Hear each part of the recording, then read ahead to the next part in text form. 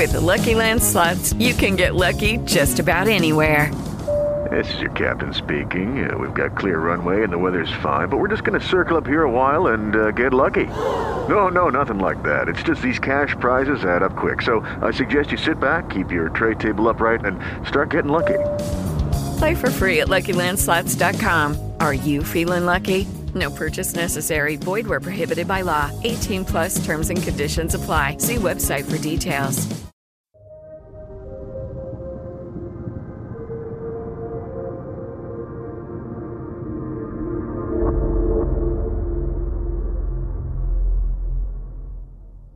Years ago now, a few mates and me had managed to secure an invite to a Halloween house party. We didn't really know anyone else there, having only secured the invite because one of us worked with a girl whose student house it was. But since it was literally the only house party we could actually get into, we weren't arguing. A big thing about house parties is, the older you get, the harder it is to find a good one. Most people make their big house party mistake earlier in life and vow never ever to have one again.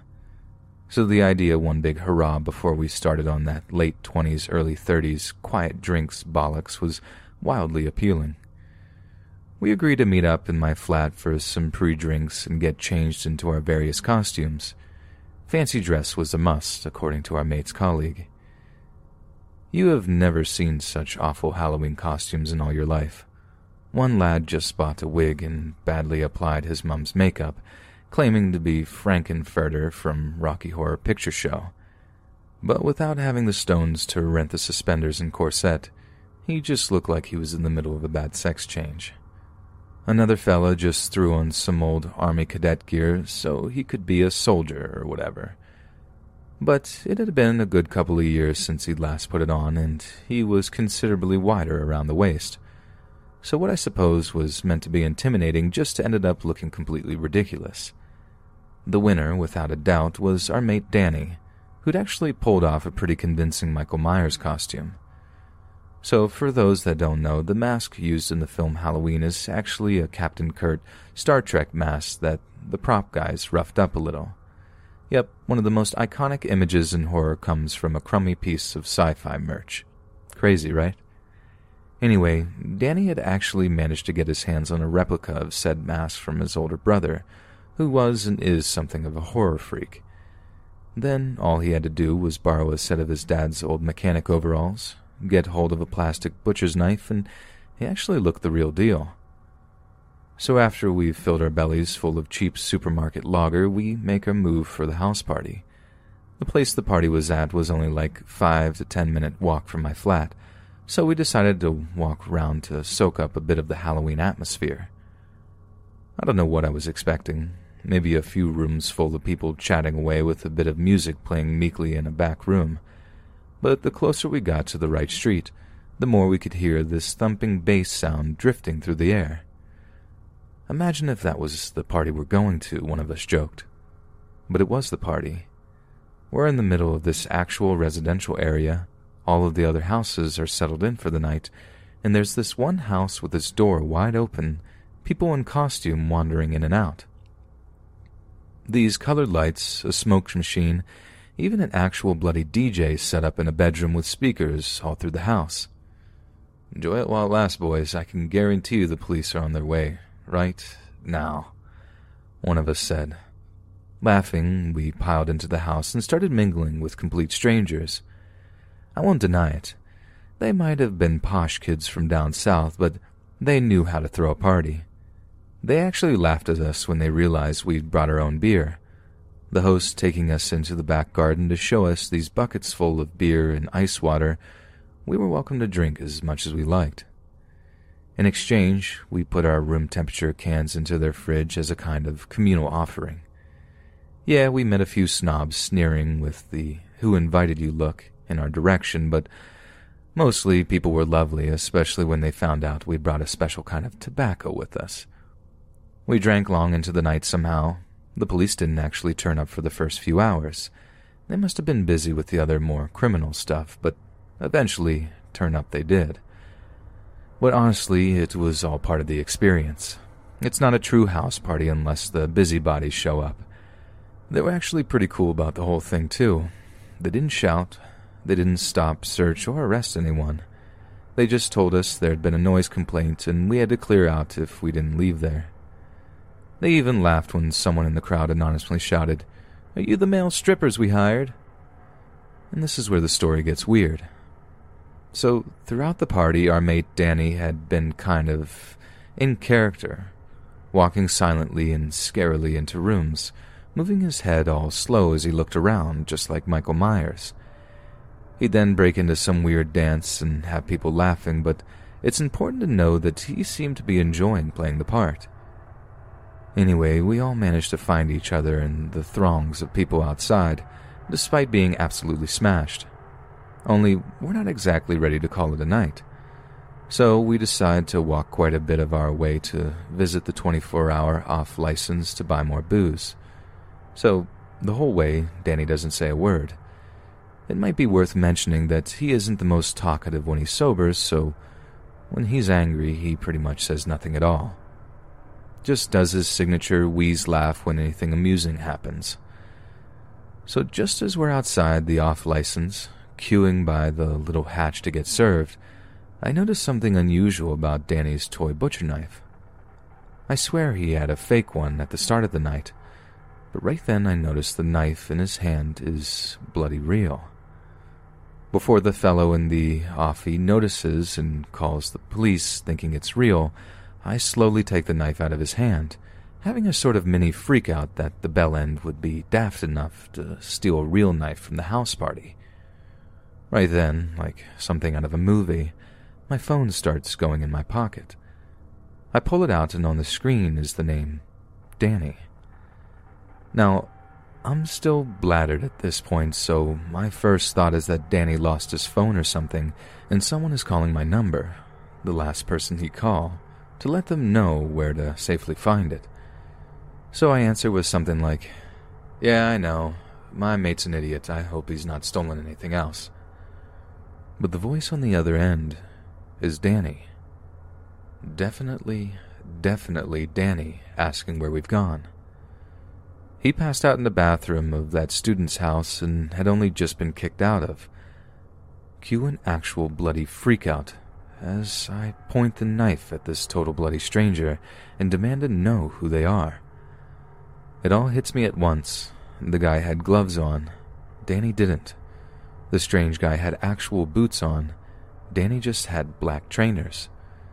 My mates have no idea what's going on. As far as they know, I'm on the verge of ending one of our closest mates' lives. But when they too realize what's going on, they too start freaking out on the fella, asking him what he was planning on doing with that knife, following us halfway around town like a proper creep. The lad ended up laying it down a street as we chased him. I have no idea what we were going to do, but we were angry and scared. So I'm sort of glad we didn't catch up to him.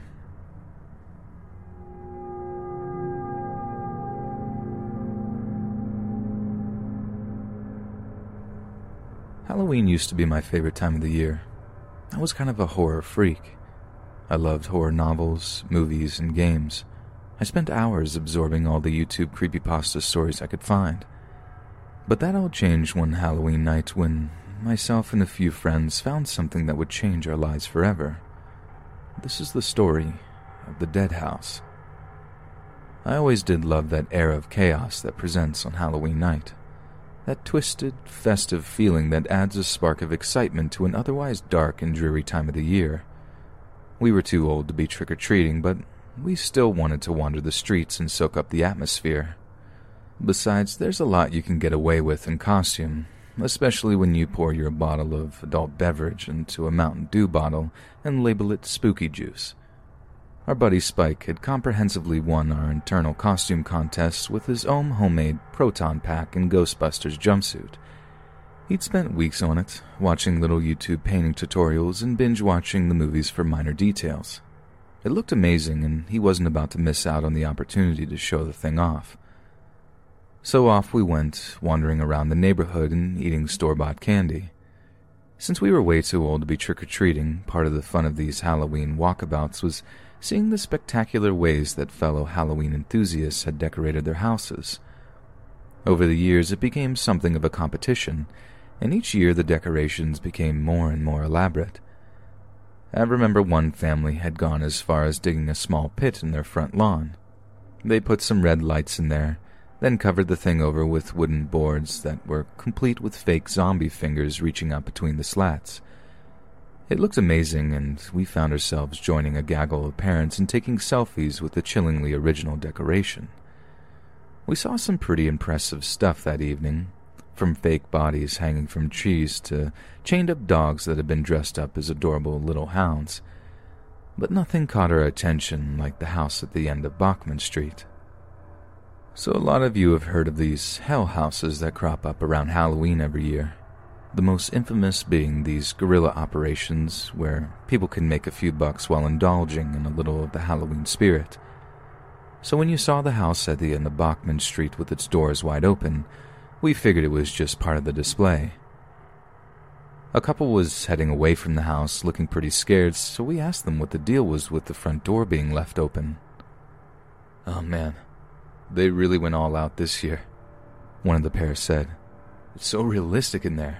We left a few dollars on the table as a thank you. There's no tip jar anywhere, so you guys gotta see it though."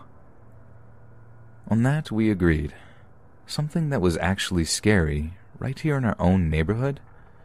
We had to see it. We studied the house intently as we wandered down the street towards it. The facade was barely decorated compared to the others we'd seen.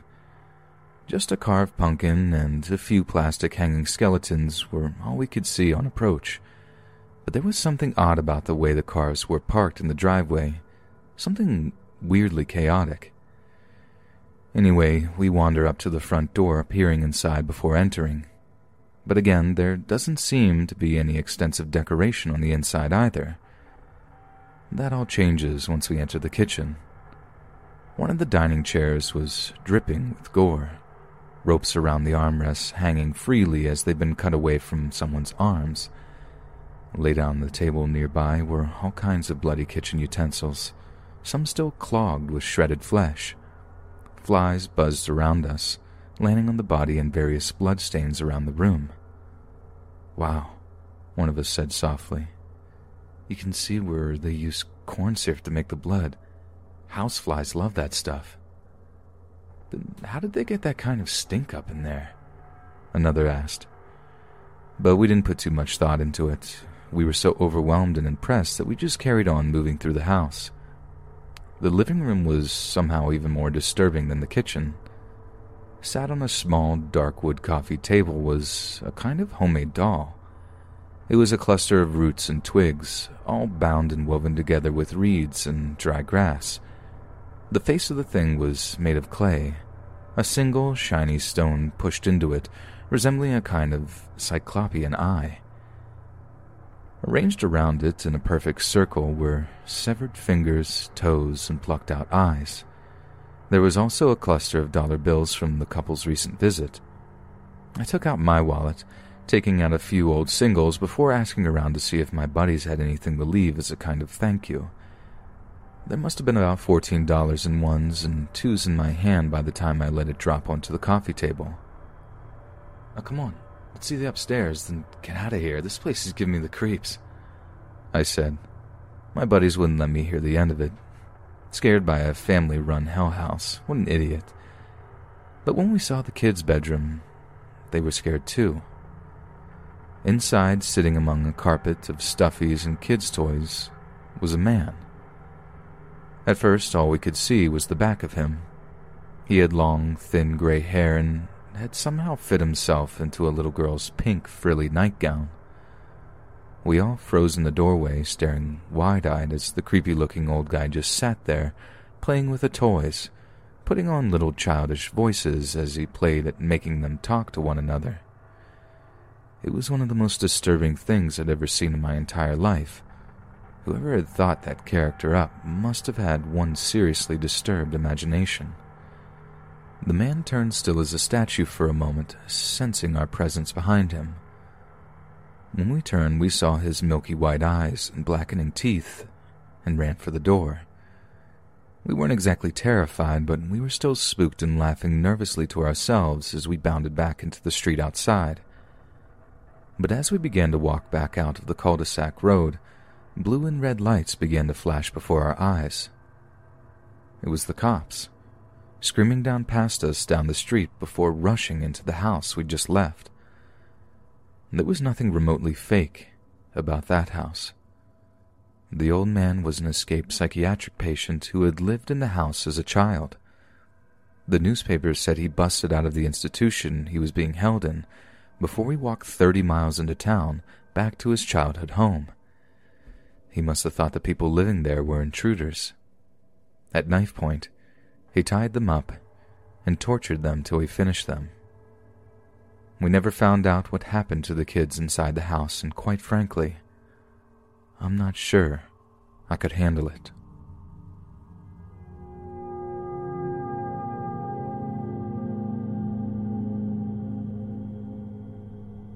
Timothy O'Brien lived with his family in Deer Park, Texas, with his parents and little sister. His father, Ronald O'Brien, worked as an optician at Texas State Optical in Sharpston, Houston. He was the deacon at the Second Baptist Church, where he also sang in the choir. He was a trusted member of the community, being placed in charge of the local bus program. On Halloween night of 1974, O'Brien took Timothy and his sister trick-or-treating in a Pasadena, Texas neighborhood, along with his neighbor and their 2 children. When the group knocked at a house but the occupants failed to answer, the children grew frustrated and skipped ahead to the next home in search of candy. When O'Brien caught up with them, they showed him 5 21-inch pixie sticks they had been given. When they returned home later in the evening, the young Timothy asked if he could eat one of the candy he and his friends had collected, opting for the huge pixie sticks he had prized so dearly. The young boy had trouble getting the powdered candy out of the plastic straw that contained it, so his father helped him loosen the sugary powder before offering it to him. When he ate it, Timothy remarked that the candy had a bitter flavor, so his father fetched him a glass of Kool-Aid to wash away the unpleasant taste. But this was followed by Timothy complaining that his stomach hurt. Ronald took his son to the bathroom, where he immediately began to violently vomit. But the discomfort did not ease, and soon the young boy was shaking and convulsing after collapsing to the bathroom floor. Ronald held his son close, but he soon went limp in his arms. Timothy O'Brien died on his way to a nearby hospital, just less than an hour after consuming the candy. Timothy's autopsy revealed that the pixie stick he consumed was laced with a fatal dose of potassium cyanide. There was enough cyanide in his system to kill 3 to 4 fully grown adults. Timothy's death from the apparent poisoned Halloween candy prompted intense fear and paranoia in the local community. Numerous parents in Deer Park and the surrounding area promptly returned all of the candy their children acquired from trick-or-treating to the police, for fear it was laced with the same deadly poison. During police interviews, Ronald O'Brien claimed that he could not remember exactly which house gave the children the pixie stick. However, the group of adults and children had only visited 2 streets worth of homes due to heavy rain that had begun to fall that evening. This narrowed down the search considerably. Houses were searched, recent receipts seized as evidence. Yet suspicions were raised when it was discovered that none of the homes the group visited were giving out pixie sticks. Police accompanied Ronald O'Brien through the neighborhood and questioned several times. Each time, he led them to the home that the group had visited, but those occupants did not answer the door. There, Ronald claimed that he had in fact revisited the house before he caught up with the children. He claimed that the owner had cracked the door open, that he inside of the house was dark, and a hairy, scarred arm reached out and handed him all 5 of the 21-inch pixie sticks. Police discovered the homeowner in question was a man by the name of Courtney Melvin. Melvin was employed as an air traffic controller at nearby Hobby Airport and asserted under questioning that he did not get home from work until 11 p.m. on the night of the 31st. When nearly 200 witnesses confirmed this, Courtney Melvin was rolled out as a potential suspect.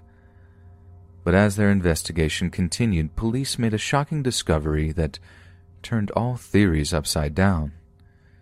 It was learned that Ronald O'Brien was actually more than $100,000 in debt after a history of being unable to hold down a steady-paying job. In the 10 years previous to the death of his son, Ronald had held a grand total of 21 jobs. During interviews with his current employers, police were told by Ronald's bosses that he was suspected of workplace theft from Texas State Optical and was dangerously close to being fired. His car was on the verge of being repossessed.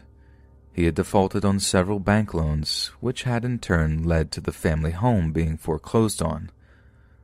Although he presented himself as the clean-cut pastor, Ronald's life was a mess of lies and deceit. It was discovered that Ronald O'Brien had taken out life insurance policies on his children in the months preceding the poisoning. One $10,000 policy with two additional $20,000 policies on both children. This was in spite of the advice given by the insurance agencies not to do so. When asked, Deneen O'Brien, the mother of Timothy and Ronald's wife, claimed she was completely unaware of any insurance policies on her children's lives. The final clue came when police learned that Ronald O'Brien had stopped by a chemical supply store in Houston and asked to purchase cyanide. However, he left empty-handed when he learned the smallest amount purchasable was 5 pounds. Despite repeatedly protesting his own innocence, O'Brien was now a major suspect. Texas police never did find out just where or when Ronald O'Brien had bought the cyanide that he used on his son. But regardless, on November 5, 1974, he was arrested for Timothy's murder. Ronald was charged with 1 count of capital murder and 4 counts of attempted murder, given that the other children were in extreme danger of consuming the poison intended for Timothy. He entered a plea of not guilty to all 5 counts. During the trial, a chemist who was familiar with O'Brien claimed that he had contacted him the previous summer regarding lethal dosages of cyanide. Another chemist took the stand testifying that Ronald had asked him how he could go about purchasing the deadly chemical. Additionally, Ronald's friends and coworkers also said that in the months preceding Timothy's death, Ronald had shown an unusual interest in cyanide and spoke about how much it would take to end a person's life. Those that attended Timothy's funeral told the court how Ronald had casually talked of taking a long vacation, only possible through the money accrued from Timothy's life insurance policies. O'Brien continued to maintain his innocence throughout the trial. Bizarrely, his defense hinged on the decades-old urban legend of the Mad Poisoner, who was purported to hand out Halloween candy laced with needles, broken glass, razor blades, or poison. Despite absolutely no documentation of such malice, these stories have persisted among those with a rich imagination. On June 3, 1975, a jury took just 46 minutes to find O'Brien guilty of capital murder. The jury then took just over an hour to sentence him to death. Shortly after he was convicted, his wife filed for divorce. She later remarried, and her new husband adopted their surviving daughter, Elizabeth. The case and subsequent trial garnered national attention, and the press gave Ronald O'Brien a nickname I'm sure you'll all be familiar with: the Candyman.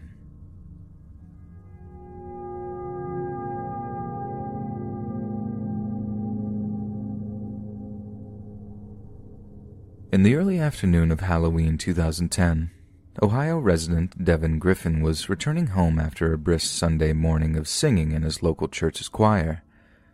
He never missed a Sunday service, and this All Hallows Eve would be no exception.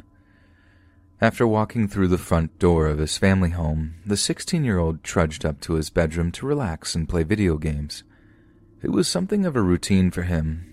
Getting up early on a Sunday meant a guilt-free afternoon of online gaming with his friends. After a few hours of gaming, Devin took a quick break to grab a snack, but began to notice something unusual about the household. It was just past 1:30 in the afternoon when Devin started to wonder where his family was. His mother, Susan Lisk, worked night shifts, so it wasn't entirely unusual for her to sleep late into the morning. But never did she stay in bed until the early afternoon. Out of curiosity, Devin wandered downstairs from his attic room and knocked on the door of the family's home's master bedroom. There was no answer, but that didn't stop him. Devin opened the door to see his mother lying in bed next to his stepfather, William Lisk Sr. A maroon comforter was pulled over their heads. In a soft voice, Devin began to ask if they were planning on getting out of bed any time soon. Again, there was no response. He walked around to her side of the bed and saw his mother's foot jutting out from underneath the goose-down duvet. He tapped on it. Again, no response. As Devin continued to talk, he instinctually pulled down the covers a little. It was her pillow. It was soaked with blood. For a moment or two, Devin could not compute what he was seeing. He later told detectives that he thought it was just some Halloween prank, albeit one done in extremely bad taste. But as he continued to look, he saw the large wound in her neck, dark clots of blood forming around it. Devin ran screaming from the house, frantically begging neighbors to summon emergency medical services. Upon his arrival, Ottawa County Sheriff Bob Bratton said 53-year-old William Lisk, his 46-year-old wife Susan Lisk, as well as her 23-year-old son Derek Griffin, were all found murdered. A preliminary coroner's exam had indicated that their deaths were caused either by gunshot or a blunt object. A suspect identified as 24-year-old William Lisk Jr., thought to be the son of the murdered father from his previous marriage, was arrested almost 200 miles away and was initially charged with only one count of murder in the first degree. After receiving a tip that the suspect killer would be hiding out in a log cabin owned by a distant family member, Deputy Michael Balash was ordered to pay the cabin a visit. Upon his arrival, the deputy spotted a white Ford pickup truck, matching the description given of the vehicle Lisk Jr. would be driving. When he approached the man's residence, it's reported that after Lisk Jr. casually walked out of the brown single-story cabin, still smoking a cigarette as he leaned against a porch post. Deputy Balash then pulled in with gun drawn, took Lisk to the ground and held him at gunpoint until backup arrived to assist with handcuffing the suspect. Carroll County Sheriff Dale Williams said that evidence was found on the suspect that also indicated that he was guilty of killing his stepmother and stepbrother. But to those that knew William Lisk Jr., the murders hardly came as a surprise. As early as 2002, his father Bill had called law enforcement on more than one occasion because the then 16-year-old had threatened to harm himself. The boy was on house arrest at the time for other offenses. According to police records, Lisk Jr. proceeded to attack the responding officers when they arrived, and later faced charges in juvenile court of assault on a peaceful officer. Then, in October 2004, Lisk Jr. got into a violent altercation with his stepmother and struck her hard into the chest. 2 months later, police charged him with felonious assault and robbery for allegedly hitting his stepmother Susan with a coffee cup before stealing her car keys. He was found incompetent to stand trial on those charges, which were eventually dropped. Lisk Jr. had at least 3 more encounters with the police after he moved to a group home for mental health patients. Among those incidents was a physical fight between Lisk Jr. and his father after Bill Lisk drove to the group home to pick him up. In the immediate aftermath, police struggled to establish a clear motive for the killings. It was clear from the records that Lisk Jr. had repeated run-ins with law enforcement that included jail time and mental health treatment. But what exactly drove the young man to commit such an act of senseless cruelty and malice to his own parents? In the course of the investigation, it came to light that Susan Lisk had filed a police report against her stepson, claiming that he had assaulted her. The report was filed less than a month before her murder. It is entirely possible that this had been the final straw for Lisk Jr.'s father. His past behavior and drug use had been antisocial to say the least, but William Sr. had fought time and time again to prevent his son becoming trapped in a cycle of addiction and incarceration. However, to assault his own stepmother was without a doubt a bridge too far. In court, List Jr. admitted he was guilty of all 3 counts of murder in the first degree. A judge then quickly sentenced him to serve 3 life sentences with no chance of parole. Without shedding a tear, List told a courtroom filled with those who knew and loved his father, stepmother, and stepbrother that he could not explain why he brutally murdered them on that fateful Halloween. "I love my dad very much, and it makes me feel sick every time I think about what I did," List said. "I can't really explain why this all had to happen, but I think most of all of it had to do with my mental illness." List Jr.'s defense attorney said it was ridiculous that his client could be declared legally sane, especially when he had a history of poor mental health. He said it's unknown whether List was taking the medication that was prescribed for his schizoaffective disorder on the night of the murders, although he had been drinking alcohol.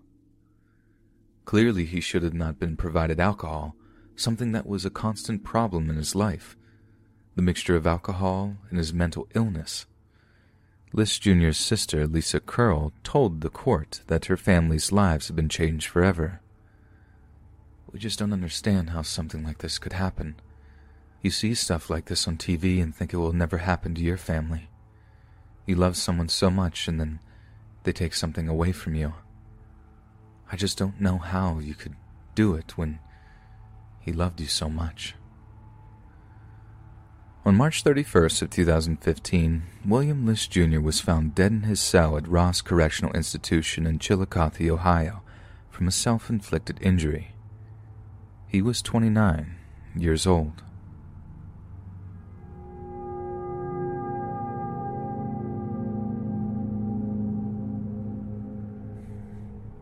Back in high school, just after the start of my junior year, me and some buddies got the Halloween spirit pretty heavy. We were obsessed with metal and horror movies. They were all we talked about. So throughout the month of October, we got into visiting creepy places and holding these do-it-yourself parties. Literally a group of about 30 of us would carpool to some abandoned house one weekend or to some secluded forest the next, spending the days at school in between searching for more places like this in the area. Anyhow, given that we weren't necessarily believers in the supernatural, we had this cavalier nature about us when it came to potential hauntings. At some point, a friend of mine was several years older than me told me about how he and his friends would do similar things when they were young. His childhood home backed up to a huge farm, and he and his friends would spend their days fishing or hanging out on this farm, so they were quite familiar with it. The owner, apparently a very religious man, a priest or pastor maybe, had owned the farm and a small house on the property. The story went that the owner had been locked up for murder and died in prison, leaving the farm to whomever, and it wasn't kept up. However, upon hearing the news of this man's demise, my friend told me that he and his friends had decided to go into this house. I guess the windows had been busted out as they managed to unlock a door and just walk in. He described them fooling around and trying to scare one another, but he had decided to walk up the stairs, and upon his reaching the second floor, he saw a coffin in the main open room. The way he had explained it to me was that he didn't know what it was immediately and sort of sauntered over to check it out, only to have the sudden flash of realization that this was an actual coffin in an abandoned house. I suppose he and his friends made a quick retreat from the house. Of course, he told this part of the story much better, peppering in more details about the man who owned the property that gave the story that mythical lore sort of feel. I remember being frightened by his delivery and sincerity, though it is quite likely he had rehearsed it before for occasions like this. This story had taken place 15 years or so previous to him telling me. I told one of my adventurous cohorts the story, and we thought it would be a good idea to investigate it, to see if the guy was actually telling the truth. So one Halloween we packed his car, snacks and supplies, then set off to set the record straight. I knew where this person had lived, so we assumed we could simply walk behind his house, find the farm, then find the house. We had a grand plan to bring the whole group out on the weekend, but We weren't sure if we were being strung on a lie or if this place was still there, if it were true. Anyhow, after football practice one weekday, he and I drove out to the street my friend lived on. There was definitely a farm behind his and his entire street's homes. That part he had been telling the truth about. We decided to go ahead and sneak through someone's yard and onto the farm to see if the house was there. Once we made it through the manicured suburban yard and through the brush separating the farm, we were knee-deep in an overgrown field. We sort of hacked our way through a bit, and sure enough, as we made it to the edge of the hill, the house was only 100 or so yards away. We had made it that far, so we decided to go in and investigate.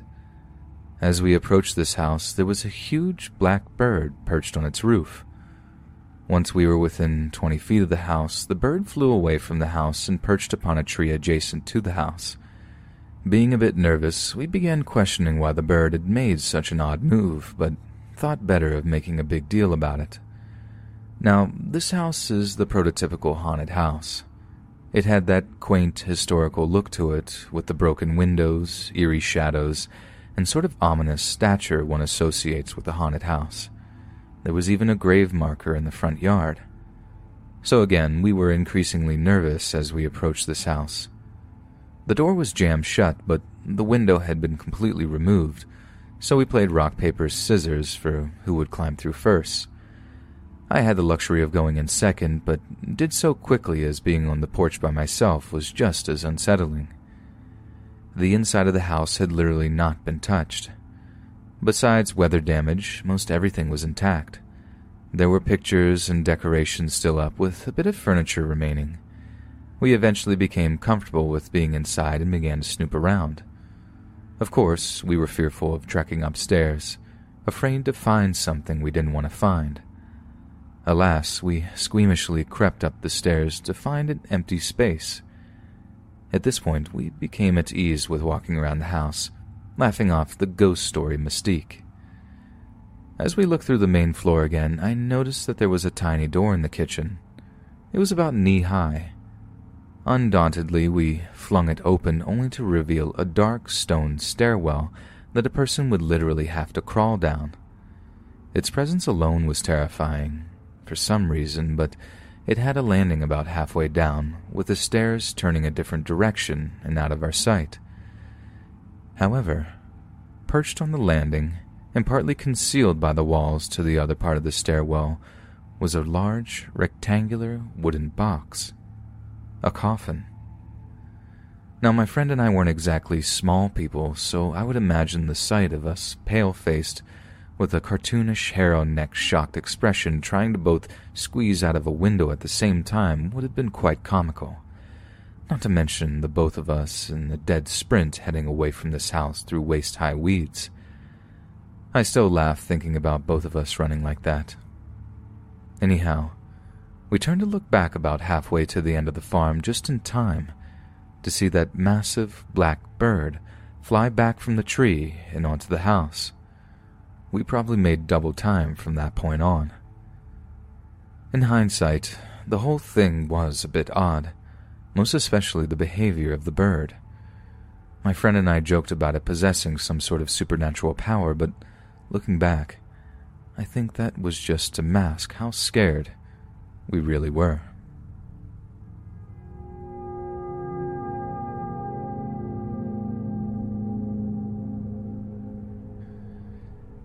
Halloween is that certain time of year when we give ourselves over to ghosts, horror stories, and all kinds of macabre entertainment. But is it the case that such a spooky atmosphere pushes humans to express the darker side of their nature? Here's how 10 places in the United States deal with crime and antisocial behavior on the scariest day of the year.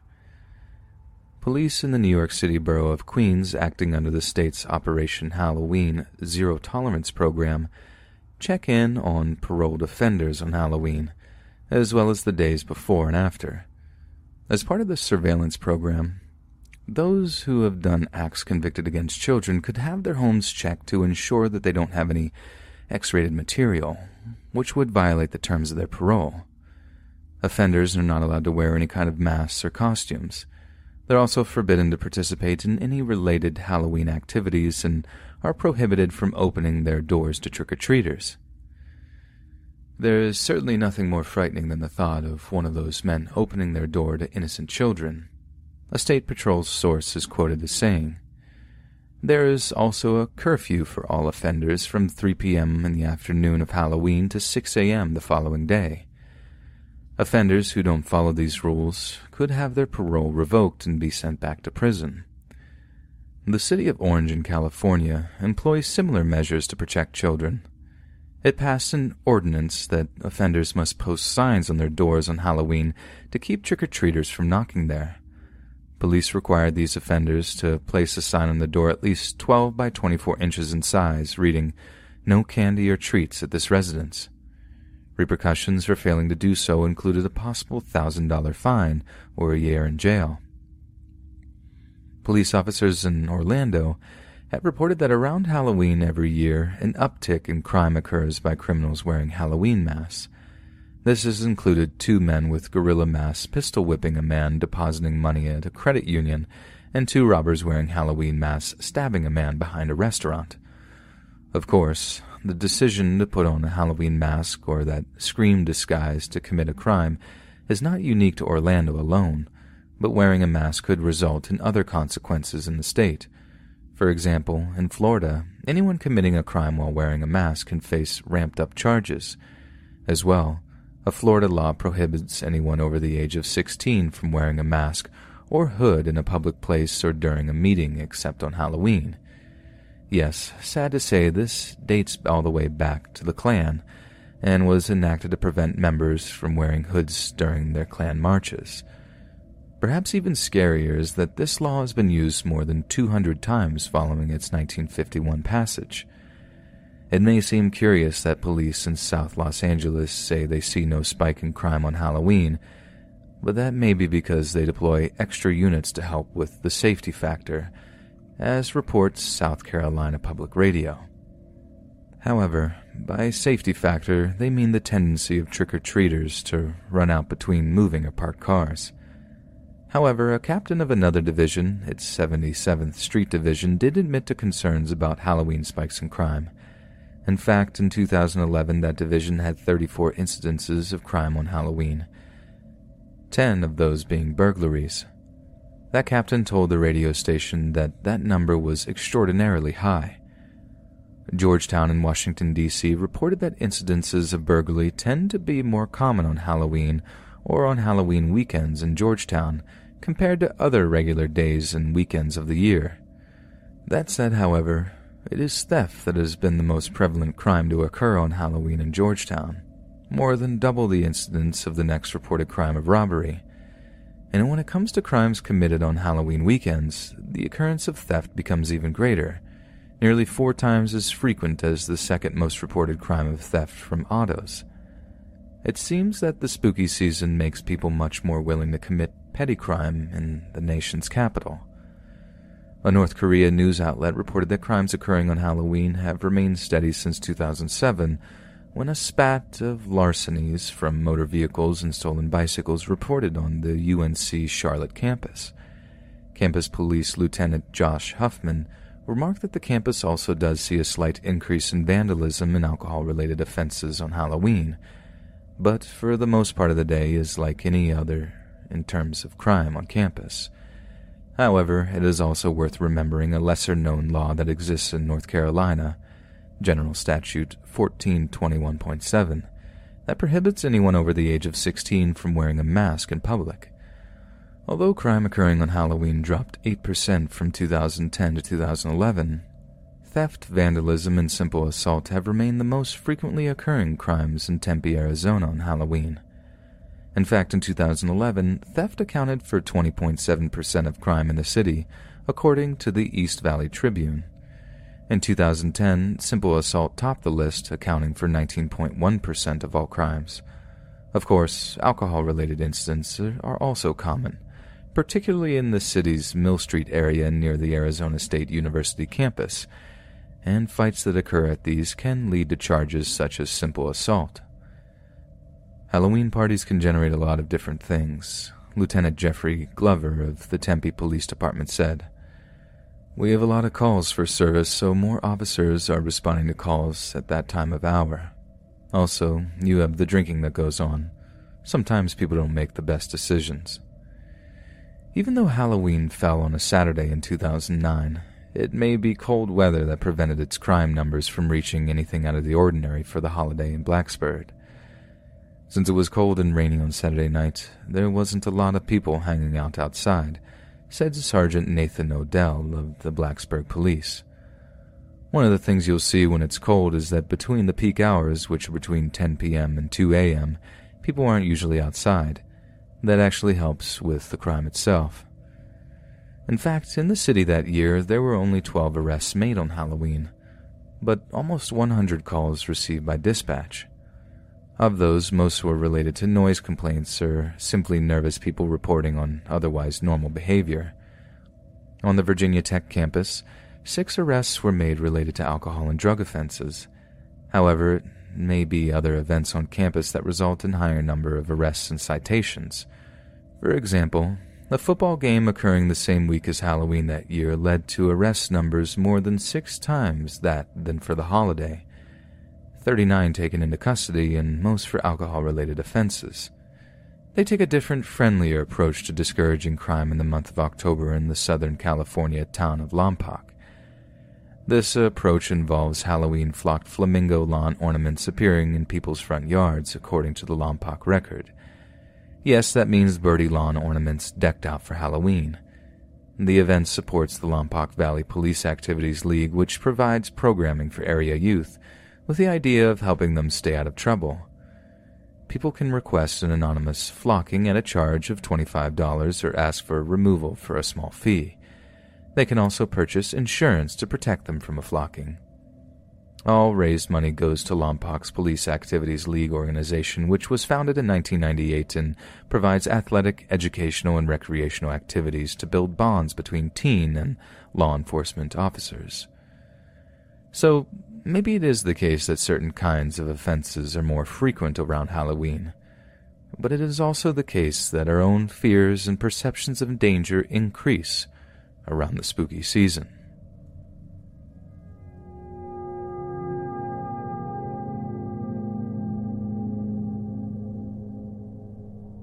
On Halloween night 2002, 21-year-old Chris Jenkins, a University of Minnesota student, went to celebrate the spookiest night of the year down at the Lone Tree Bar and Grill with his girlfriend, Ashley Rice, and 3 other friends.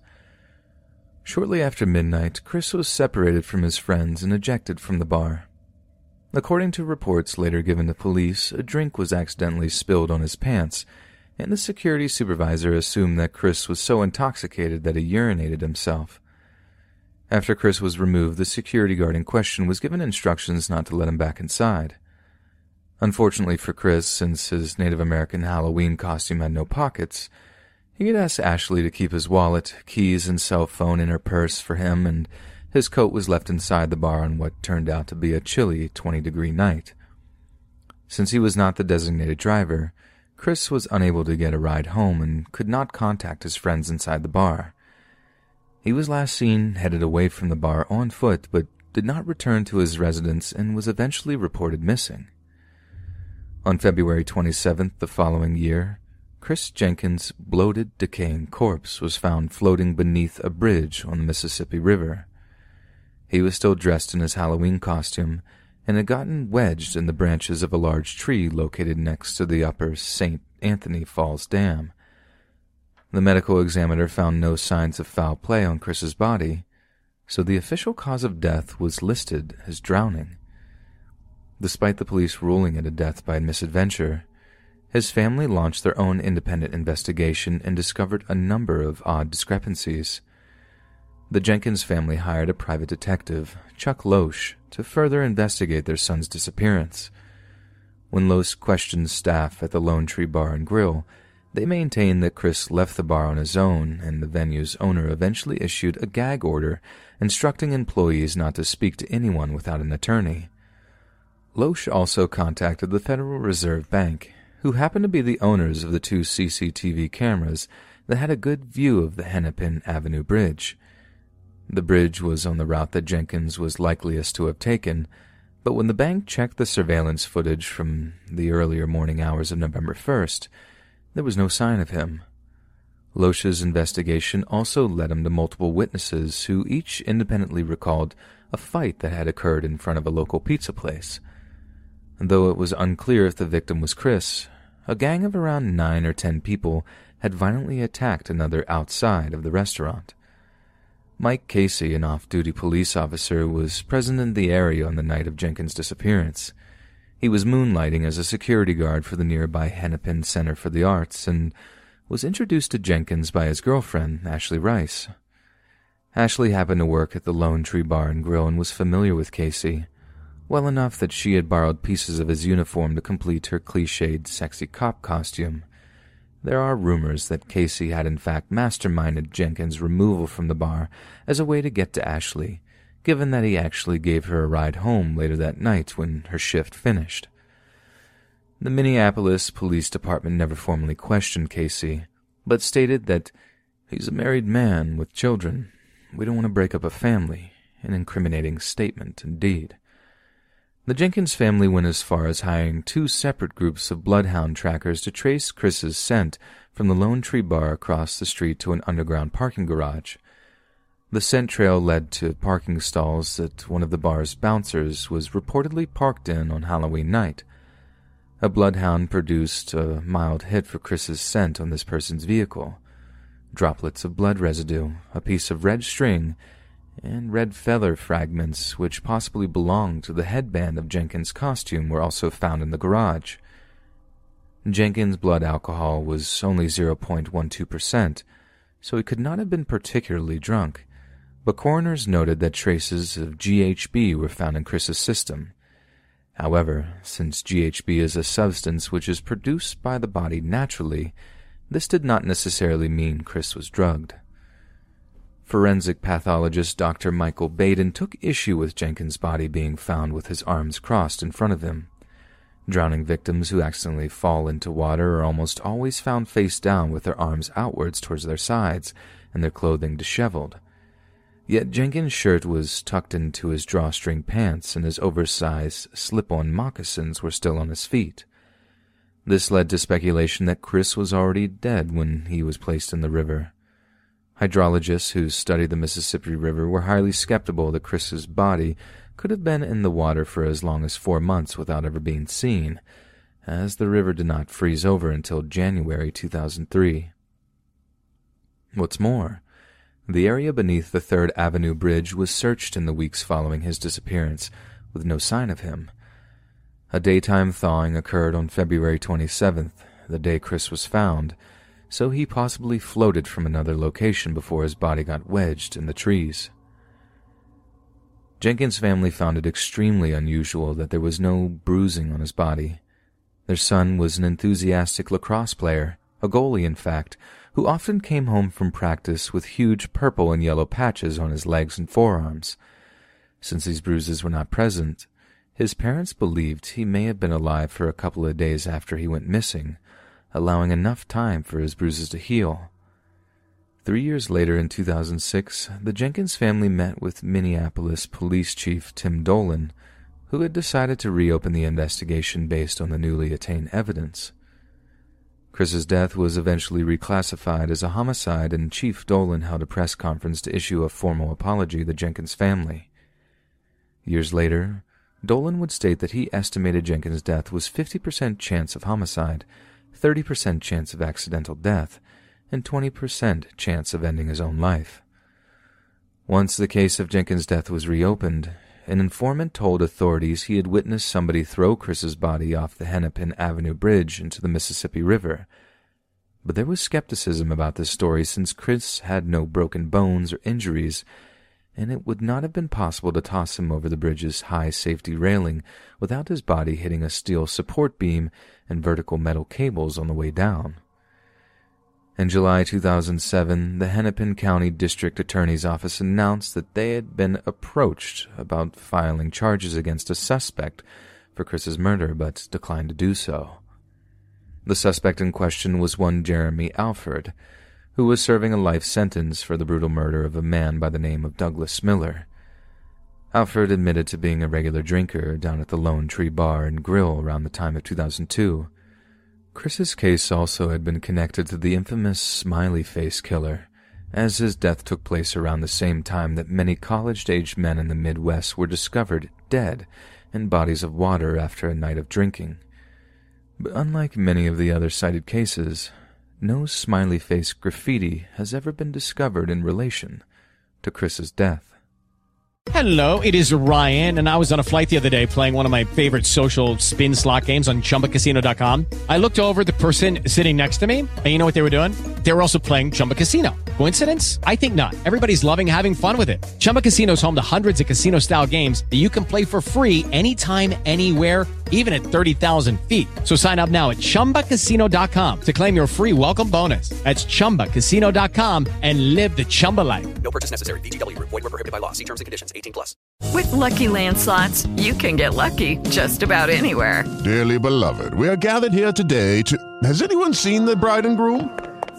Sorry, we're here. We were getting lucky in the limo and we lost track of time. No, Lucky Land Casino, with cash prizes that add up quicker than a guest registry. In that case, I pronounce you lucky. Play for free at LuckyLandSlots.com. Daily bonuses are waiting. No purchase necessary. Void where prohibited by law. 18+. Terms and conditions apply. See website for details.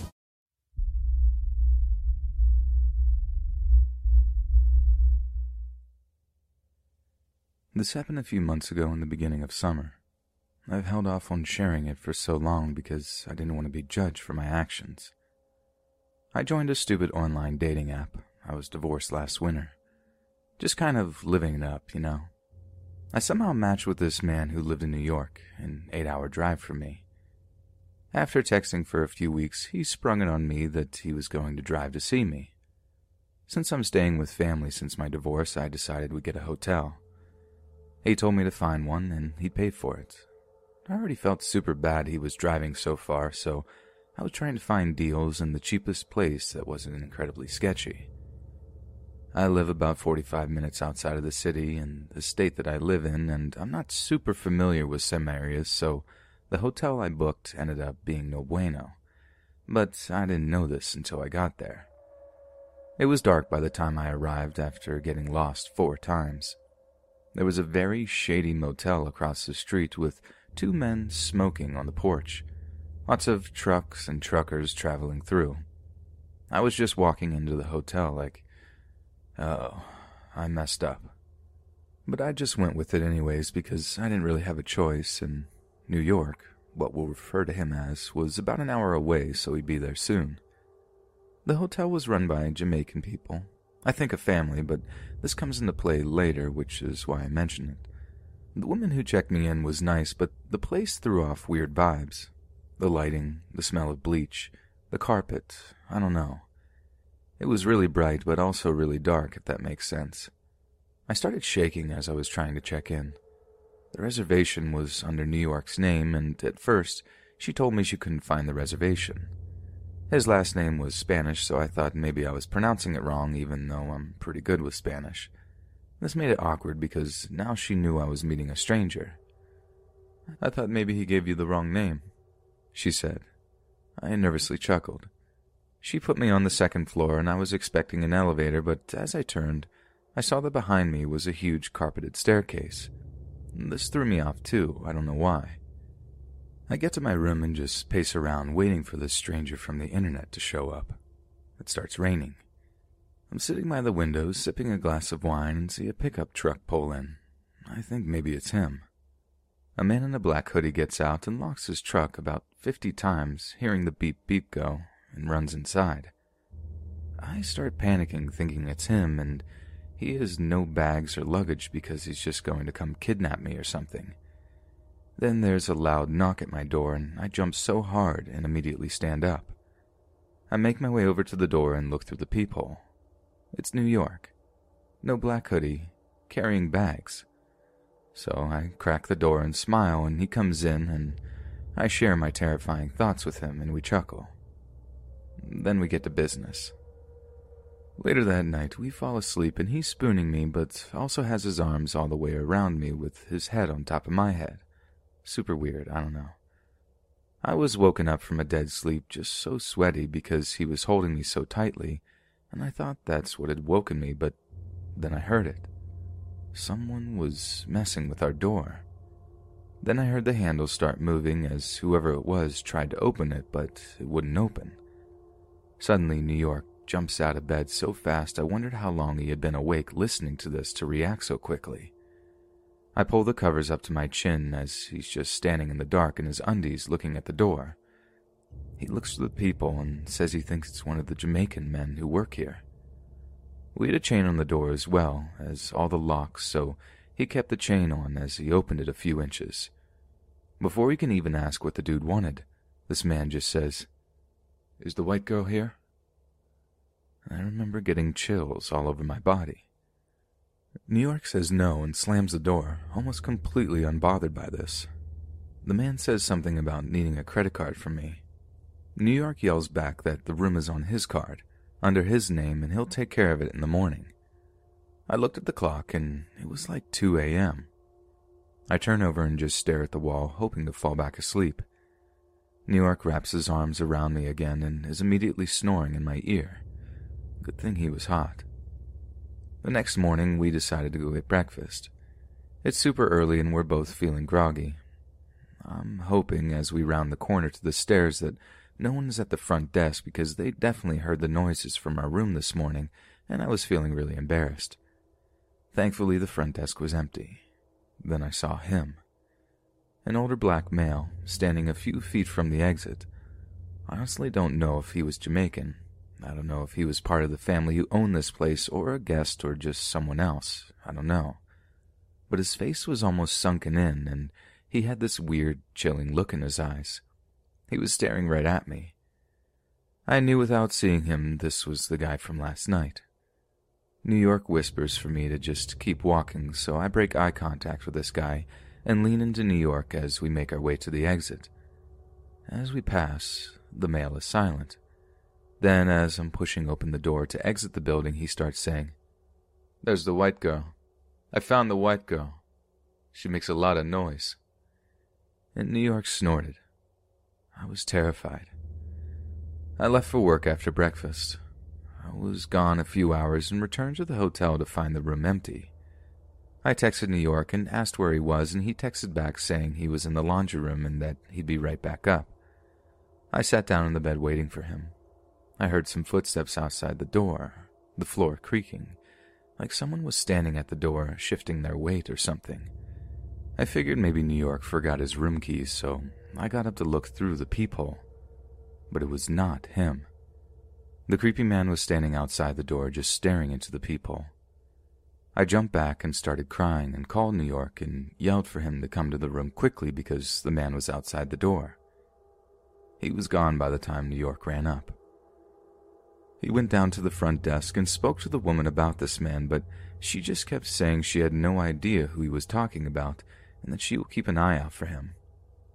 That night, I couldn't sleep. I just felt like I could feel him lingering around outside the door, but I was too scared to go look. New York was sleeping. I rolled over and decided to be the big spoon and wrap my arms around him. He was still basically a stranger, but was the most comforting thing I had. We checked out the next morning. I grabbed his hand as we made our way down the stairs because guess who was standing there? Yep. The woman from the front desk was gone, though, replaced by a younger male. The creepy man was smiling as we neared the bottom of the stairs, just this awful, bone-chilling grin. "Lucky man with the white girl," was the last comment we heard from this creep. New York spun around and gave him a few choice words and then walked me to my car. He waited while I drove off to make sure no one followed me. I don't know, maybe there's more we could have done, but again, he never did anything. It was just a very unnerving experience. About a month later, I was telling my dad about it, and he laughed and told me I had picked the worst part of the city, and that he thought that he had heard about this place being shut down multiple times for selling or trafficking. He couldn't remember, and then apparently it would just go under new ownership.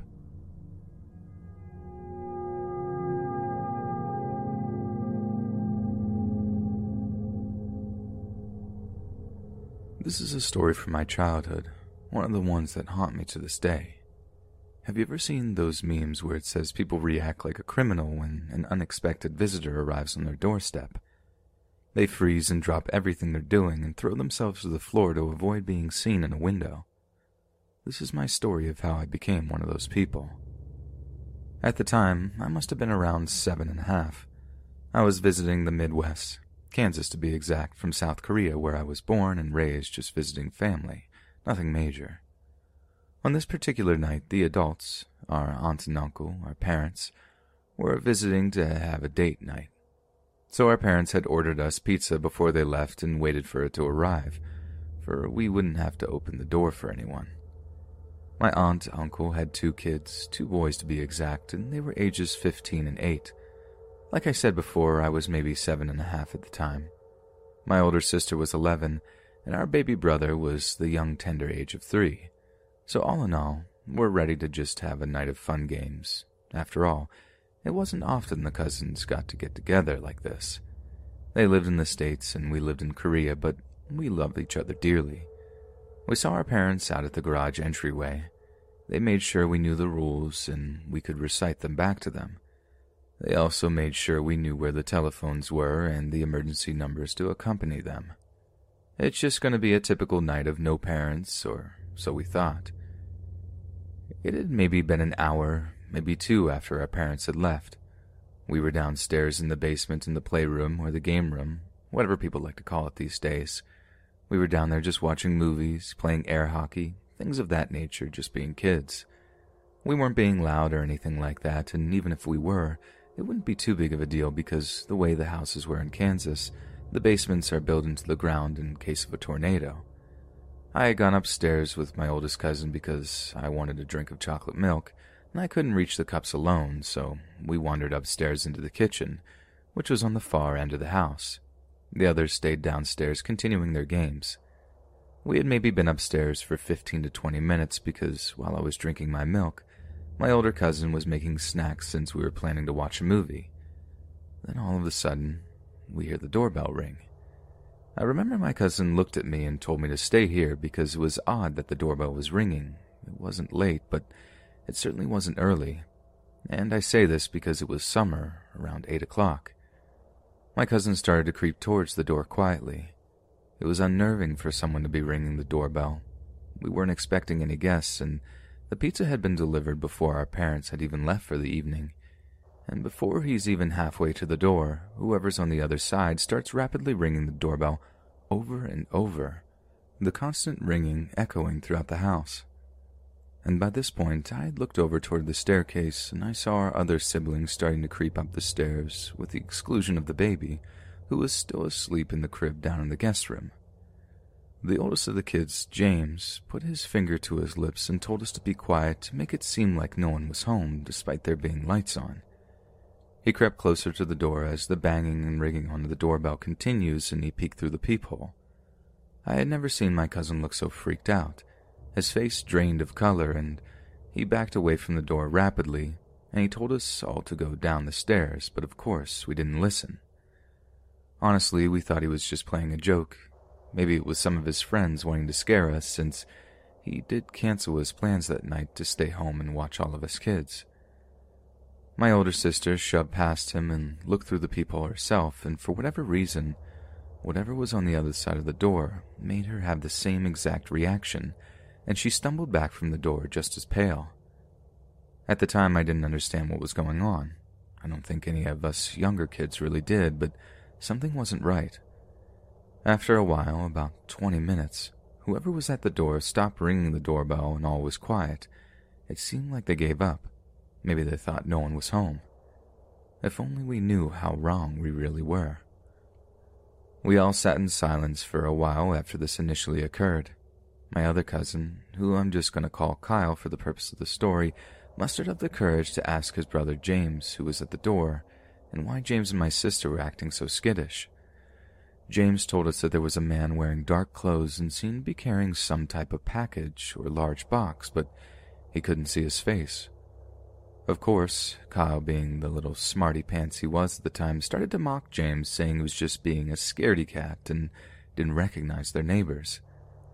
Kyle was convinced it was just a neighbor trying to drop off a package that might have got mixed up in the mail, seeing it happened all the time. So we all agree, and that was the probable cause, until we realized whoever was ringing the doorbell didn't just leave the package on the porch, which isn't that what most neighbors do? In the case no one answers, they'll just leave it. And why would they try to bring it over to the house at night instead of just waiting until the next day? But we thought it was over and done with, so we pushed it to the back of our minds. We didn't think it was important to call our parents and let them know what happened. It was over after all. We went back to the kitchen, grabbed the snacks, and started to head back downstairs until we heard banging again. But it wasn't from the front porch this time. We were in shock. We were frozen in fear. It was coming from right behind us. We turned slowly and looked back in the direction from which we came from. We were currently standing in the dining room. We had already passed through the kitchen. It was like someone was banging on the kitchen window. You know, the one that's typically above the sink, so your mother or father can watch the kids while they play in the backyard while they wash the dishes. So James and my older sister, who we're just going to call Nicole at this point, got down on their hands and knees, and they crawled back into the kitchen, much against our charging. Just as quickly as they crawled into the kitchen to take a peek, they crawled back to us, almost in hyper speed, and they told us to get low and stay low as we crawled into the den further down the hallway. James had all of us huddled close to the fireplace, out of sight from the windows. He told us to stay there. He was taking charge. He was protecting his home and his family the best he knew how. James quickly crawled away. I didn't know where he was going, but I was scared. The banging was getting louder, and it was getting closer and closer. At some point, I started to cry, and I remember Kyle put his hand over my mouth, and my sister was hugging us tight. And around that time, we saw James starting to appear back around the corner, and he had his baseball bat. He had crawled up another staircase to get to his room.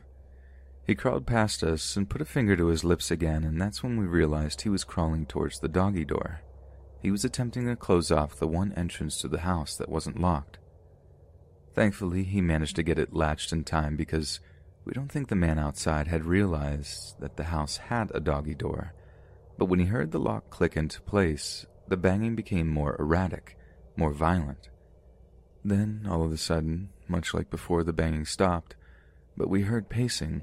Someone was walking back and forth across the porch, slowly, deliberately. Thump, thump, thump, thump, as heavy boots thundered across the red oak porch. And then, without warning, the pacing stopped, and it became quiet, eerily quiet.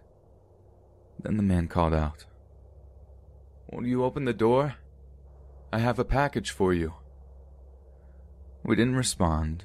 We stayed quiet, or as quiet as we could, with the way our hearts were pounding and with how ragged our breathing was. The stranger called out again, "Open the door." And again we didn't answer. The man called out angrily, "I said open the door, I have a package." Like before, we didn't answer, nor did we make any sudden movements. The man started banging again, this time directly on the panel window of the room we were sitting in, yelling, "I know you're in there.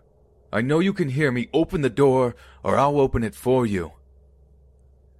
Bang, bang, bang, the window rattled and shook violently with each impact from the strange man. Thankfully, our cousin's house had reinforced windows, so they weren't easy to break, but unluckily we didn't have any neighbors close by, so we didn't think anyone could hear the commotion. But while he was making all this noise, we took the opportunity to book it into another room to get a phone. At one point, while we were on the phone with the police officers, they asked if we could describe the man, and all we knew was that he was tall and wearing black. So Kyle and I decided to be brave, so if something did happen to us that night, they would at least have a better description of who did it. We crawled back into the den, and we dared to look out of a small corner of the window. We gently moved the curtains out of the way, and lo and behold, the man was still banging. He had moved the shutters off outside the window. They're basically hanging off their hinges at this point, rattling with the wind. We made eye contact with the deranged man. Direct soul-searching eye contact. I don't think before this night I had ever believed that there is pure evil in this world. But when I looked into that man's eyes, I didn't see a soul. I know it sounds crazy, but those were not the eyes of a human. He was something unlike anything I've ever seen before. Animalistic. Maybe the only word I could describe it as is demonic. It was evil, unnatural, and something I never want to see again. When he saw us, he smiled a twisted grin that I'm sure he thought was reassuring, and he crouched down, for he could get a better look at us, I assume, and then he said, "Don't you want your mail?" "You have mail. I can give it to you if only you would open the door." I remember just grabbing onto Kyle's hand for dear life. Kyle shook his head no, and he threw the curtain back over the window, and before we even had a chance to move any further, the man started violently banging on the window again. At this point, James had had enough. He passed the phone to my sister and he yelled, "Leave us alone. The police are on their way. You're not getting in here." After that, it seemed like the man panicked. The banging abruptly stopped, and then we heard rapid footsteps on the porch. And Kyle and I peeked out the window again, and the man was running through the yard, past all the trees, and he jumped the fence, the wooden 22-foot fence at the end of the yard, into the alley that separated the neighborhood from the old cemetery. We stayed on the phone with the police until they arrived, and our parents arrived not long after, but the man was never caught, and we don't know what happened after that night. He just disappeared into thin air. To this day, I'm now 21. When the doorbell rings when I'm not expecting a visitor, my heart stops and I break out into a cold sweat.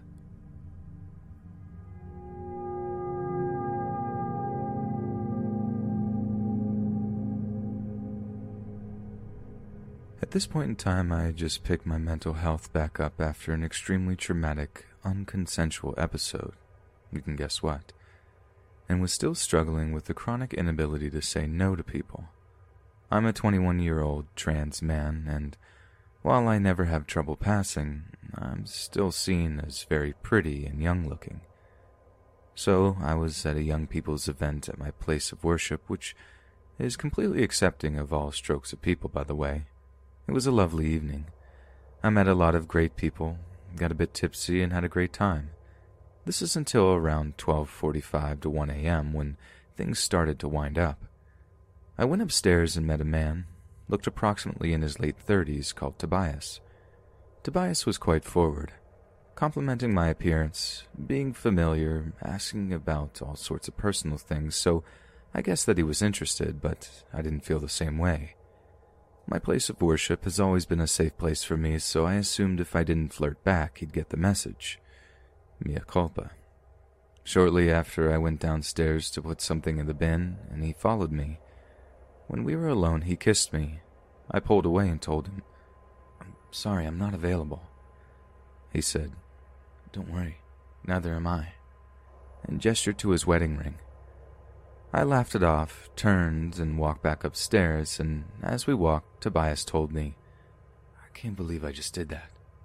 Nothing happened. That just didn't happen." I nodded and thought that was that. The evening was getting late. I decided to get home. I offered to walk a friend of mine to the station, and when she left to go to the bathroom, he asked where I was going. I said firmly, "I'm going to walk my friend to the station, and then I'm going home." She returned, and as we left, he decided to come along with us. I asked where he was headed. He said, "Oh, I'll go to the station for you." I reiterated that I was going straight home from that point. Along the way, my friend wanted to get another drink and hang out, and I agreed. We were chatting, all seemed friendly, but I was becoming increasingly uncomfortable at Tobias's behavior. He was constantly complimenting me, telling me I was amazing, special, not like anyone he'd met, and kept touching me, putting his hands on my neck, down the back of my shirt, and kept trying to kiss me. FYI, this tactic is called love bombing, and is a big old red flag. He commented on some hickeys I had. "Who was that? Who scarred you? Whoever it was, you think they're better than me? Really, better than me? You let a boy do that to you? I told him it was someone that I had known for a long time and reminded him that I wasn't single. He had kissed me around 4 times up to this point, and when he did, I would pull away, try and put distance between us, move my head so he wouldn't, laugh awkwardly, say, "We're in a shop, please don't. I'm not what you're looking for. You don't know me," etc. This man straight up tried to make out with me 1 meter away from some poor shopkeeper serving us. Oh my God. He squeezed my waist and commented on how skinny and small I was, asked me how old I was, and commented, "Wow, you look so young. You look like you're 17.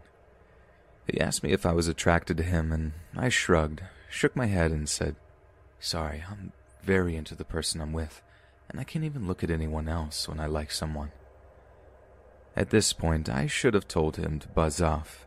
In fact, should have said that a long time before, but when it's actually happening, it's surprisingly difficult to get a bearing on when you can start being rude, which is exactly what people who behave like this rely on, a vulnerable person's fears of making a scene, or else they actually believe that this behavior means the person wants to be persuaded. Yuck. We all decided to sit on the bench as all the pubs were shutting down. I sat on the end and my friend next to me. Tobias whined that I wasn't sitting next to him. My friend asked why that mattered, and he said, "Oh, because I want him to... Never mind. I'm being too much. I'm going too far." I tried to steer the conversation away from him flirting, but he kept standing and walking to where I was sitting to kiss me, crouching by me and putting his hands on my knees. He didn't want to tell us how old he was because he was afraid I wouldn't like him, but did eventually confess he was 37. In an attempt to stop him from being interested in me, I revealed that I was trans, and he put his hand up my shirt saying, "Wow, you really think I would judge you for that? You have no idea who I am. I see you." Side note, what was that? An Avatar reference? I would never care. I'd still do everything with you. I wiggled away as far as I was able and said something along the lines of, "Well, thank you, but I'm not interested." My friend had somehow misread the situation as me enjoying this behavior, probably because I'm a bloke. I texted another friend to call me so that I could get 5 minutes away from the situation, walked up the street, explained everything, and made a plan, which was a really good idea. Talking out loud about it, I finally registered that this wasn't right, and that I was totally in the right to be uncomfortable and wanting to get out. I returned and told everyone that I was going home. The second I came back, he tried to kiss me and told me he was worried and had tried to come looking for me. I moved my head so he couldn't and told him, "Please don't. I'm going home." I texted the friend that I was with help, and she immediately started saying that we were going home, he should go home too, and that her and I were leaving together now. He asked me, "What's changed? You've come back different. Who are you talking to? What's going on?" I told him, "I'm uncomfortable and I'm going home now." He said, "What are you talking about? Have I made you uncomfortable?" "Yes, I'm going home now." At this point, I can definitely see that my lack of rudeness and conflict avoidance tactics had actually made the situation worse, and given him the impression that I could be persuaded to do whatever he wanted, or somehow had led him on. So now that I've been absolutely crystal clear, he should back off, right? Wrong. He said, "Wow, who were you talking to? What's happened? Whoever it is, don't throw this away. I know we had a connection. You're so special." I said, "I only met you this evening. You made me feel uncomfortable and you should ask people before you kiss them." Wow. I can't believe this. You're trying to turn this around on me? "I know you're drunk. It's fine. I just want to go home now." I'm completely sober. I'm not drunk at all." At this point, my friend stepped in and tried to assure him everything was fine and convince him to go home. He asked me for one last kiss, and I shook my head. "No, thank you." He said, "Don't throw this away," and he tried to touch my face. I reiterated, "I met you this evening. I don't know you. I want to go home." He said, "Can I at least have a hug?" and immediately tried to hug me. I pushed him away and said, "I would rather not."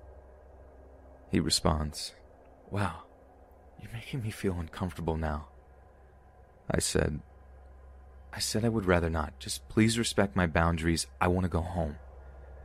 My friend again tried to get him to go home, and he responds, No, you're making me feel like I've done something wrong. I just want a hug. Oh, I know what this is. You're just not used to people accepting you for who you are. You can't handle that I accept you and see you for who you really are. I said, That's not the case. I've had plenty of people who accept me, but you've made me feel uncomfortable, and I'm going home.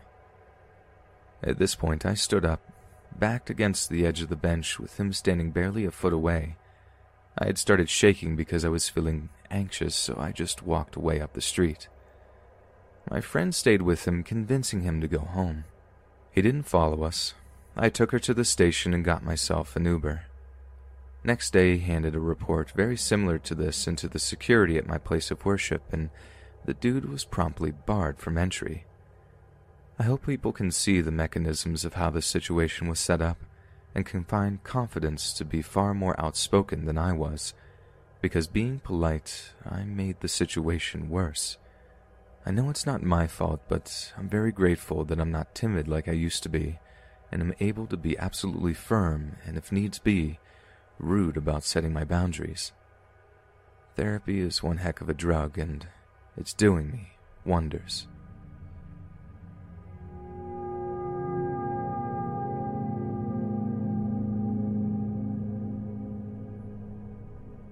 This happened a long time ago, when I was around 15 or so. I'm 25 now. Back then, I was really into singing and dancing with my friends, and I was introduced to K-pop as a result. This was way before K-pop became noticeably mainstream, so whenever events relating to it came up, we got very excited. There was a global audition for one of the big companies in my town, and my 3 friends and I decided to go. I was the only non-Asian girl in our friend group. I'm only mentioning it because this pertains to the story later. The K-pop fandom back then was pretty much the same as now. People of various ethnicities were into the idol music genre. We all knew the likelihood of getting into the industry was super low, and for me even more so, as I wasn't of Asian descent, but I knew that going in. That wasn't the point of us going, though. We just loved being in proximity of something important to the genre we enjoyed. Just kids having fun. By the way, I looked pretty young for my age then, and wearing pigtails this day didn't help with that either. So we get dropped off and meet up at the audition place, a community center of some sort. We kind of dilly-dally around a bit until we have a lineup for our respective auditions, i.e. singing, dancing. I was going to go sing, so I was mentally preparing myself in the crowded space outside of the audition rooms. That's when out of the corner of my eye, I see a tall, older, 40s maybe, white man begin to approach me.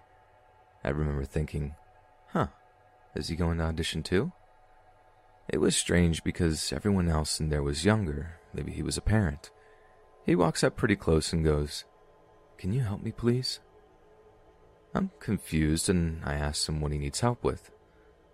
The staff here, my son. My son's trying to audition, but they won't let him audition. Okay, this is weird.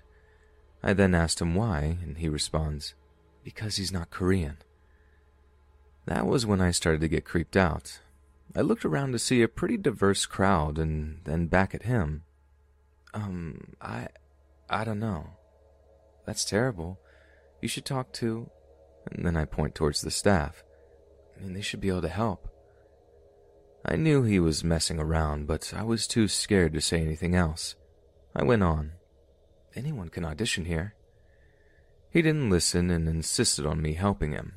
Then he said something that sent a chill down my spine. When I was trying for the 5th time to convince him to approach the staff instead of me, he beckoned me to come outside with him. "My son's just outside my car. Can you come talk to him, please?" That was when I repeated what I said earlier and began to firmly walk in the opposite direction. He kept trying to coax me out to see his son. I managed to lose him in the crowd of people.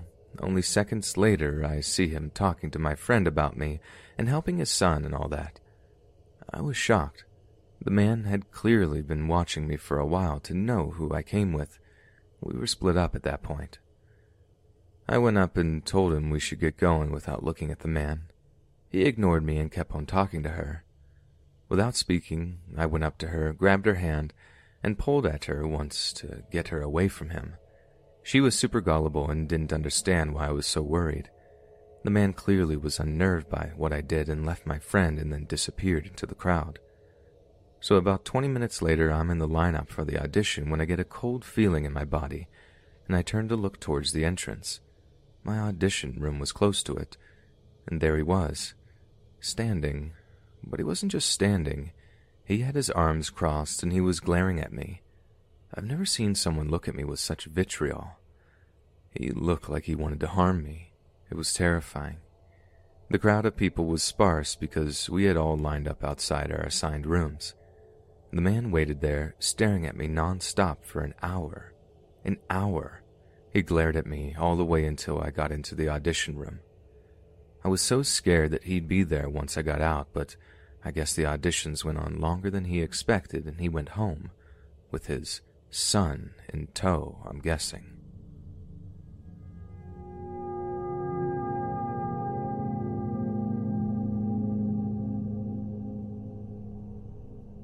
It all started about a month ago, as I was sitting out on my front porch having a cigarette, and a random man pops up from around my bushes and walks right up to me. He's pretty tan, slim, but fit build to him, probably about 5'7". Walks up and casually says, "Hey, I couldn't bother you for one of those, right?" It was random at the time, but I didn't mind. I pulled another smoke out, handed it to him, and offered my lighter if he needed it. "Nah, don't worry, Sarge. I don't need it." As soon as he said that, he turned around, placed the cigarette into the branches on the bush, and walked across the street to the house that faces us. I sat there quietly as he did all of this. Why would he ask me for a smoke and then put it in my bush and walk away? Weird. But I don't live in the best areas, so I took the smoke and went back inside. Little did I know that that wasn't going to be the last time he does something strange.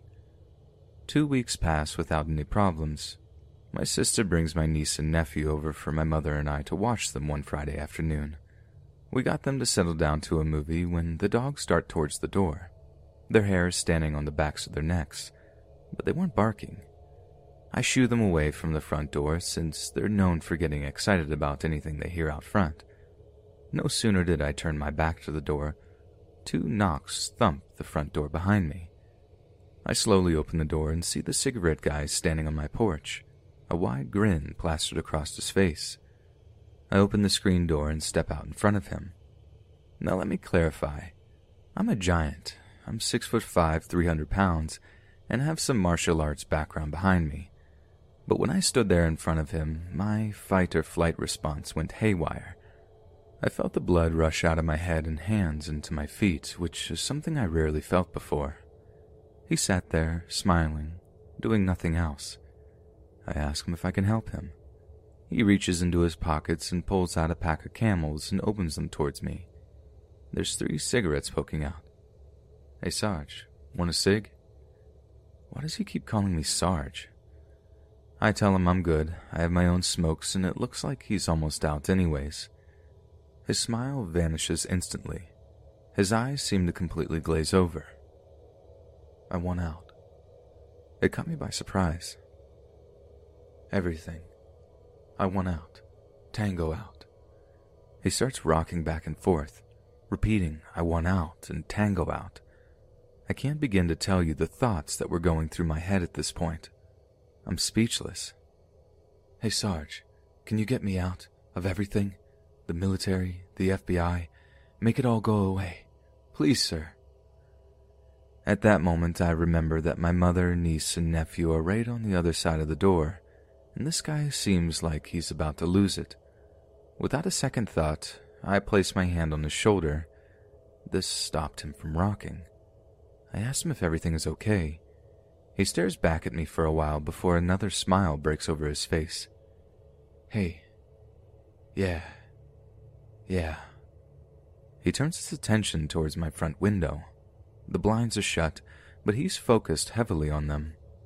As I noticed this and was about to say something, "Gotta get back to field. Tango out." He pulled away and sprinted his way across the street to the house. I stood there, dumbfounded. I couldn't believe what was just happening in those short couple of minutes. I hop inside and lock the door. My mom is staring at me confused, so I tell her about everything that just happened.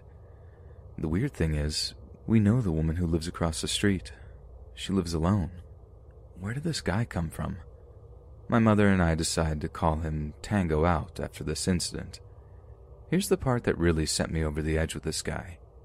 We got a hold of the woman across the street and got some information about him. He's the son of her friend. They haven't been able to find a place to live. He's apparently an extreme paranoid schizophrenic.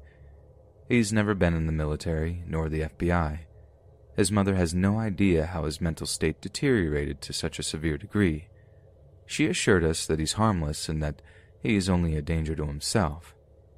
Well, last week my mother and her boyfriend decided to go hang out with some family, so I was home alone with my 2 dogs. I don't usually watch Netflix, but I heard Invader Zim had a new movie, so I sat in the living room sofa and was there for about an hour and a half. The entire time I was watching, which was about 11:30 p.m. to 12:45 a.m., I kept seeing something outside my front window out of the corner of my eye. My dogs made no movement, and it was quite windy, so I brushed it off as moving trees or something. I finished the movie and flipped the TV off. I stand to stretch, and once again I catch something out of the corner of my eye. This time, though, my dogs went straight to the door and stood at alert. I was about to go out for a smoke anyways, so I make my way to the window to show my dogs that Mom and Dad weren't home yet.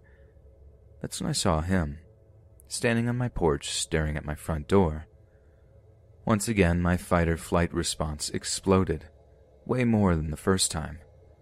I snuck my way to the front door and quietly turned the deadbolt and handle locks. I didn't want him to hear me. I can see out of my blinds, but only a little bit. He's still standing there, not moving an inch, wearing a white tank top and probably his boxers. I was dead focused on him. I was trying to figure out if I was going to have to confront this man. He's never been mean or angry towards us. I have no bad things to say about him, since I understand he's not all there. But this was too bizarre. He had to have been standing there the entire time I was watching that movie, maybe even longer. I walk to my room and place a couple shells next to my shotgun just in case. I call my mother's phone as I stare back out to see what he's doing, but he's not there. I scan over the yard, but I don't see him anywhere. When she answers, I tell her what Tango Out is doing, and she hands the phone to her boyfriend. He makes sure I've got my gun ready in case he tries to go hostile. They'll be home in a half an hour. I said that's okay and hang up the phone. I press 911 on my ringer to be ready at a moment's notice, and that's when I look back out the peak spot of my window, and he's standing there, staring at me. I doubt he was able to actually see me, but it made me jump back and duck below the window. I scrambled to grab my phone that fell when I jumped. That's when 2 little knocks happen on the front door. I freeze entirely. 2 more little knocks follow.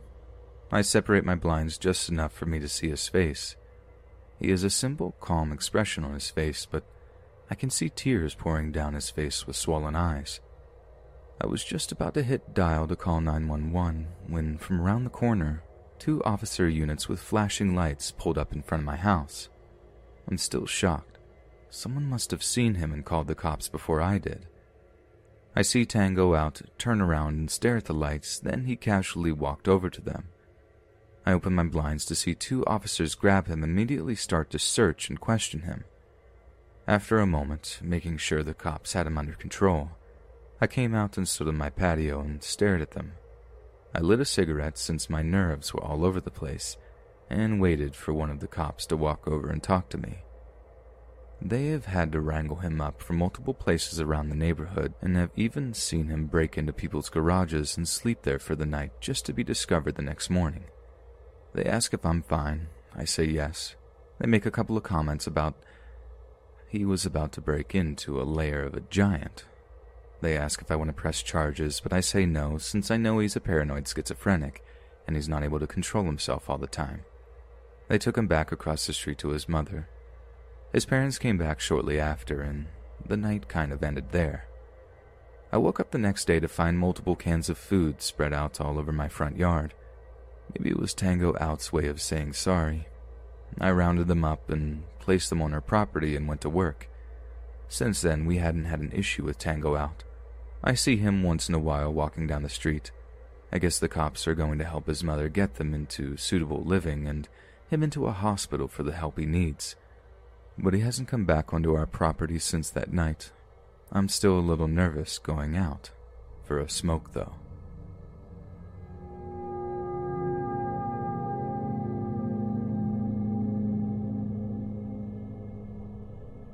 My first month, I sputtered through a series of odd jobs, casually drifting from one gig to another as I tried to figure out what I really wanted out of my life. Eventually, an acquaintance suggested that I try bartending. At the time, I had no experience at all, but I thought, whatever, why not put yourself out there? Couldn't hurt to try.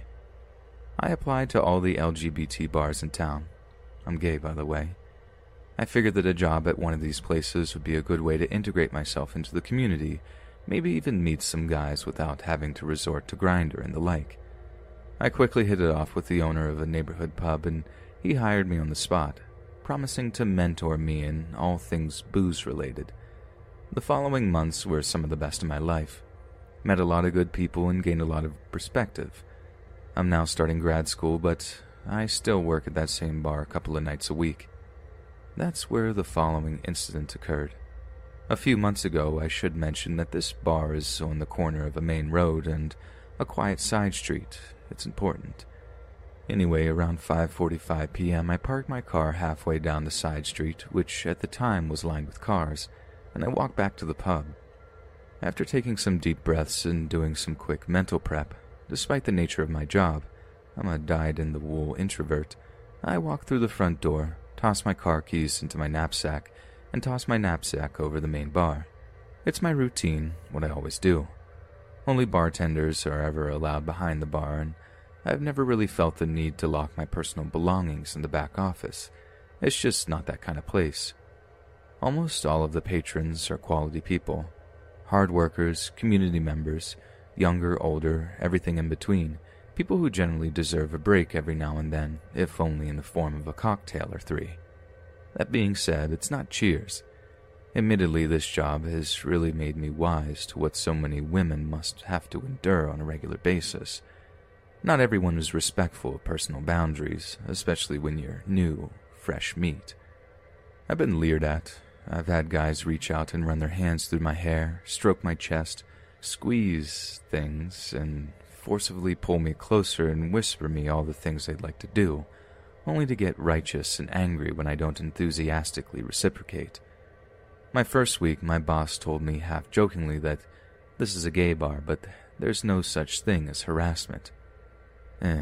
I guess because they're dudes and I'm dudes and we're all dudes and I'm supposed to man up and deal with it, which, for the most part, I do and did. The money's consistently good, but I still can't say that I'm entirely comfortable with it. Double standards suck. Monday evenings can be hit or miss. That one Monday was a miss. By the time 10 p.m. rolled around, only a couple of folks remained. That's when Vern walked in. I guess that Vern was in his mid to late 30s.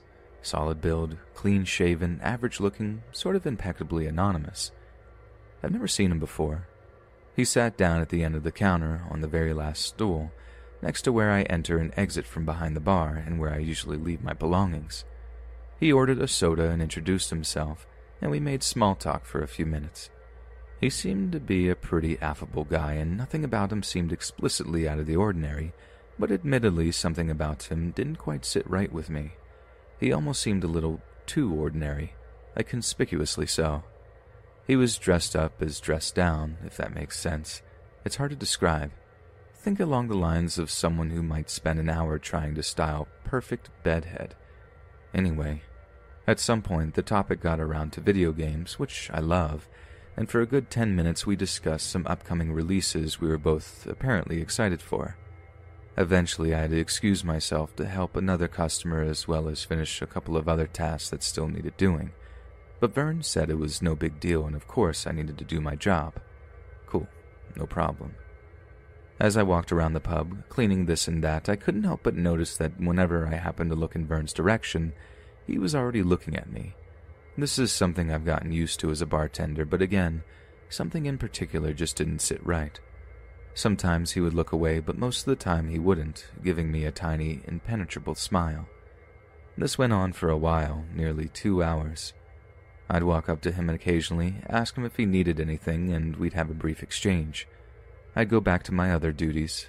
He'd just keep on staring, and so on and so on. In all that time, he only ordered one more soda, and he didn't talk to anyone else. He had his smartphone on the counter in front of him, but I never once saw him looking at it. As I said before, I've experienced worse, so I figured that he was probably socially awkward or maybe just lonely. Whatever he was, though, he wasn't particularly subtle. By midnight, Vern was the only person still sitting at the bar. There were 2 guys playing pool in the back room, out of sight, and a few guys smoking on the patio, but Vern and I were the only ones in the main room. In that sort of situation, it'd feel rude to not just chat up the only person left in the vicinity. It's part of my job to make people feel welcome after all. But despite it being a super slow night, I felt drained and I just couldn't find the energy to strike up a genuine conversation with someone who was making me feel like I was on full display. I figured it would be a good time to go to the storeroom and grab a few cases of beer that I had to restock soon anyways. I excused myself and told Vern that I was going to the office and would be right back, but if he needed anything, he could holler. When I made it inside the office, I immediately felt a sense of relief, like I'd finally made it backstage after a gruelingly long performance. It took me about 30 seconds to grab the stuff I needed, but I decided to sit down and mess around on my phone for a few minutes, enjoying my solitude. I stayed there until it felt like I'd been away from my post for a bit too long, at which point I grabbed the beer cases and headed back to the bar. To my surprise, Vern was gone by the time I got back, and there was just a $20 bill under his glass. I felt suddenly guilty. Not because I just made money off of him, though of course that was appreciated, but because maybe he really was just some closeted dude who didn't know how to interact with other guys, and maybe the money was his only reliable way of expressing gratitude for the company. Maybe I had misread the cues and was projecting my own insecurities onto his admittedly awkward behavior. Maybe. In any case, he was gone now, and I still had more to do, so I placed the cash in my tip jar and mentally thanked him for it. I began going about my tasks for the rest of the shift and quickly put Vern out of my head. A couple of hours later, around 1 a.m., I escorted the final stragglers outside and closed the front door. I work alone on Monday nights, so it usually takes me a little less than an hour to finish my tasks after closing. As per usual, I put on some chill music and went on autopilot. I finished everything around 2 a.m. After turning off the last few lights, I grabbed my knapsack, set the alarm, headed out the front door, which locks on its own. I started to amble down the street towards my car, the only one left on the block. All I could think about was how badly I needed to pack a bowl and jump in the shower. When I reached the back door of my car, I absent-mindedly yanked it open and threw my knapsack into the back seat. Slammed the door closed, I stepped out to the driver's side door and pulled the handle and climbed inside. Only my butt made contact with the seat, and I reached my hand toward the open door did I realize I hadn't taken my keys out of my bag. I never actually unlocked my car. A wave rolled over me like I had jumped into the ocean, and I saw something in the periphery of my vision. I kid you not. There he was, just sitting there, in my passenger seat. I'm not at all ashamed to admit I screamed. The driver's side door was still open, but I didn't and couldn't move.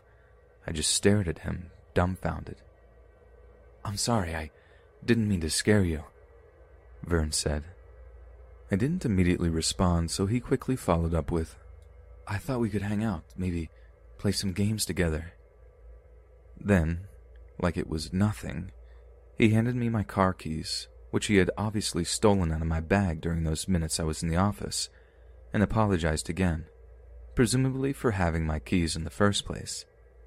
Then he offhandedly gave me an address and said that he didn't live far away, if I was interested. I'd like to say that I was this close to grabbing him by the collar and beating the life out of him, but something in my gut urged me strongly to play along, to pretend like this situation wasn't completely insane. The street was deserted. I had no idea if he was armed, how unhinged he was, etc. Too many variables. "No worries, man," I said casually, like he was just an old childhood friend who'd just flown into town to surprise me on my birthday. "Just wasn't expecting to see you." I had no idea what I should say. It might have been a stupid decision on my part, and there was probably 1,001 things I should have done instead, but I tried to genuinely meet him halfway and just be as gracious as possible, as calmly as possible. "That sounds cool, but it was a crazy long night for me and I'm really tired. Can we rain check?" A few silent moments passed, but I suppose I sounded genuine enough because he crossed his arms and simply said, "Okay." I asked him if he had his car parked nearby and he said no. I didn't press the issue further and, again dumb, I told him outright that I'd be happy to drop him off at his place, at which point we could trade numbers and make plans in the morning after I'd gotten some sleep. Somehow, appeasement seemed safer than flat-out confrontation or running away, or suggesting Uber or whatever. I didn't want to offend him or make him feel like he was in the wrong. I have no idea what he was capable of, whether he was actually malevolent or just an alien from another social dimension. He quietly agreed to ride. It was the longest 10 minutes of my life. On the way, I asked him about how his day went and what games he liked and other random nonsense. I mentioned multiple times that I was really glad to meet another gamer and that it'd be fun to share the hobby with someone else. Basically, I said whatever it took to keep the conversation light and flowing, but he didn't say much at all aside from occasionally directing me left and right, and whatever he said had a sort of petulant tone to it. I felt like I was driving home a psychotic toddler whom I just refused McDonald's. He looked out the passenger window the entire ride. Occasionally I would glance over at him, but mostly I tried to keep my eyes forward because I found that focusing on the road made me feel more centered. Of course, a part of me wishes now that I had acted more assertively, whipping around in a sharp turn and sending him flying effortlessly out the window. You know, something hardcore. But being friendly and accommodating was really the only thing that seemed appropriate at the time. My grandfather says, kill him with kindness, and I disagree that that's always the correct solution, but it's what I did that night, and it worked. I considered driving directly to a police station, but I wasn't terribly familiar with the neighborhood, and I didn't want to rile him up by taking out my phone. Before long, we arrived. The destination was a small park in a suburb that I'd only driven through a couple of times previously. He said he'd walk the rest of the way, and at his request, I brought the car to a stop on the corner. There was a short, somewhat terrifying lull before either of us said anything or made any sort of move. I offered to put my number in his phone, but he refused and simply said thanks, and got out of the car. As soon as he closed the door, I hightailed it down the street. I drove aimlessly for about a mile before I pulled over and just idled on the side of a main road. I sat in silence for a few minutes and then called my boss, who at this point is a good friend. Honestly, I didn't care that it was after 2 a.m. at that point. He picked up after a couple of rings, and I quickly regurgitated everything that had happened. He was a good sport about it and didn't just play it off for laughs, instead expressing legitimate concern. We had a mandatory staff meeting that week in which everyone was told they needed to be on guard and how the bar would be installing several cameras for extra security. Thankfully, I haven't seen Vern again since that night, nor have any of the other bartenders.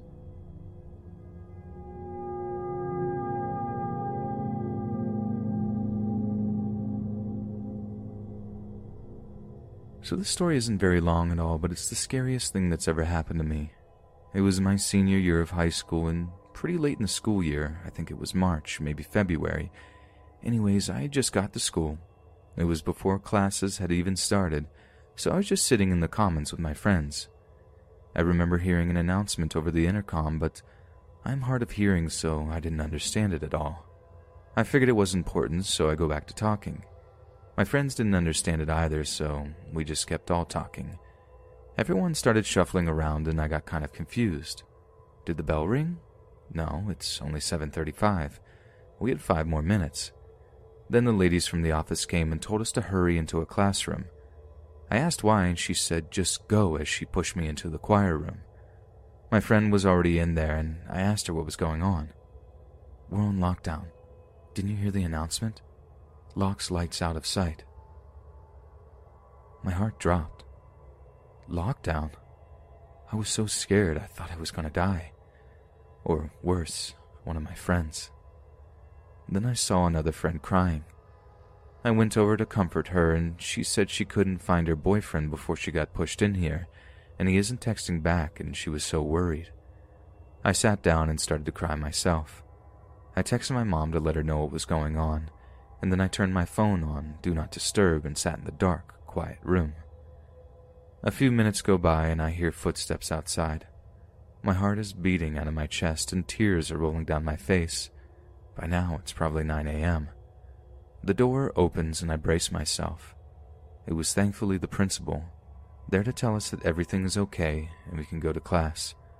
No one got hurt and all was okay, but it truly was the scariest experience of my life. Okay, round 2. Name something that's not boring. A laundry?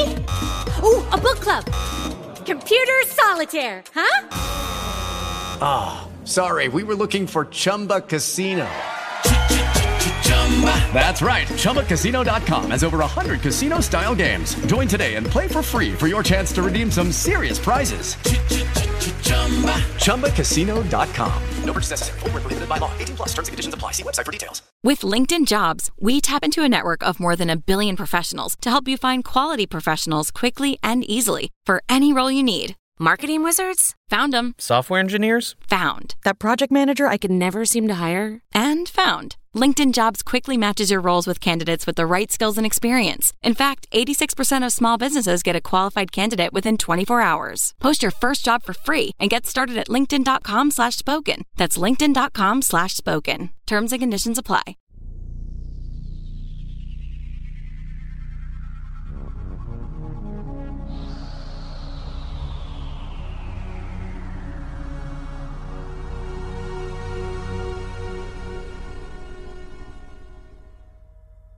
This story took place in March of 2005 in Florida.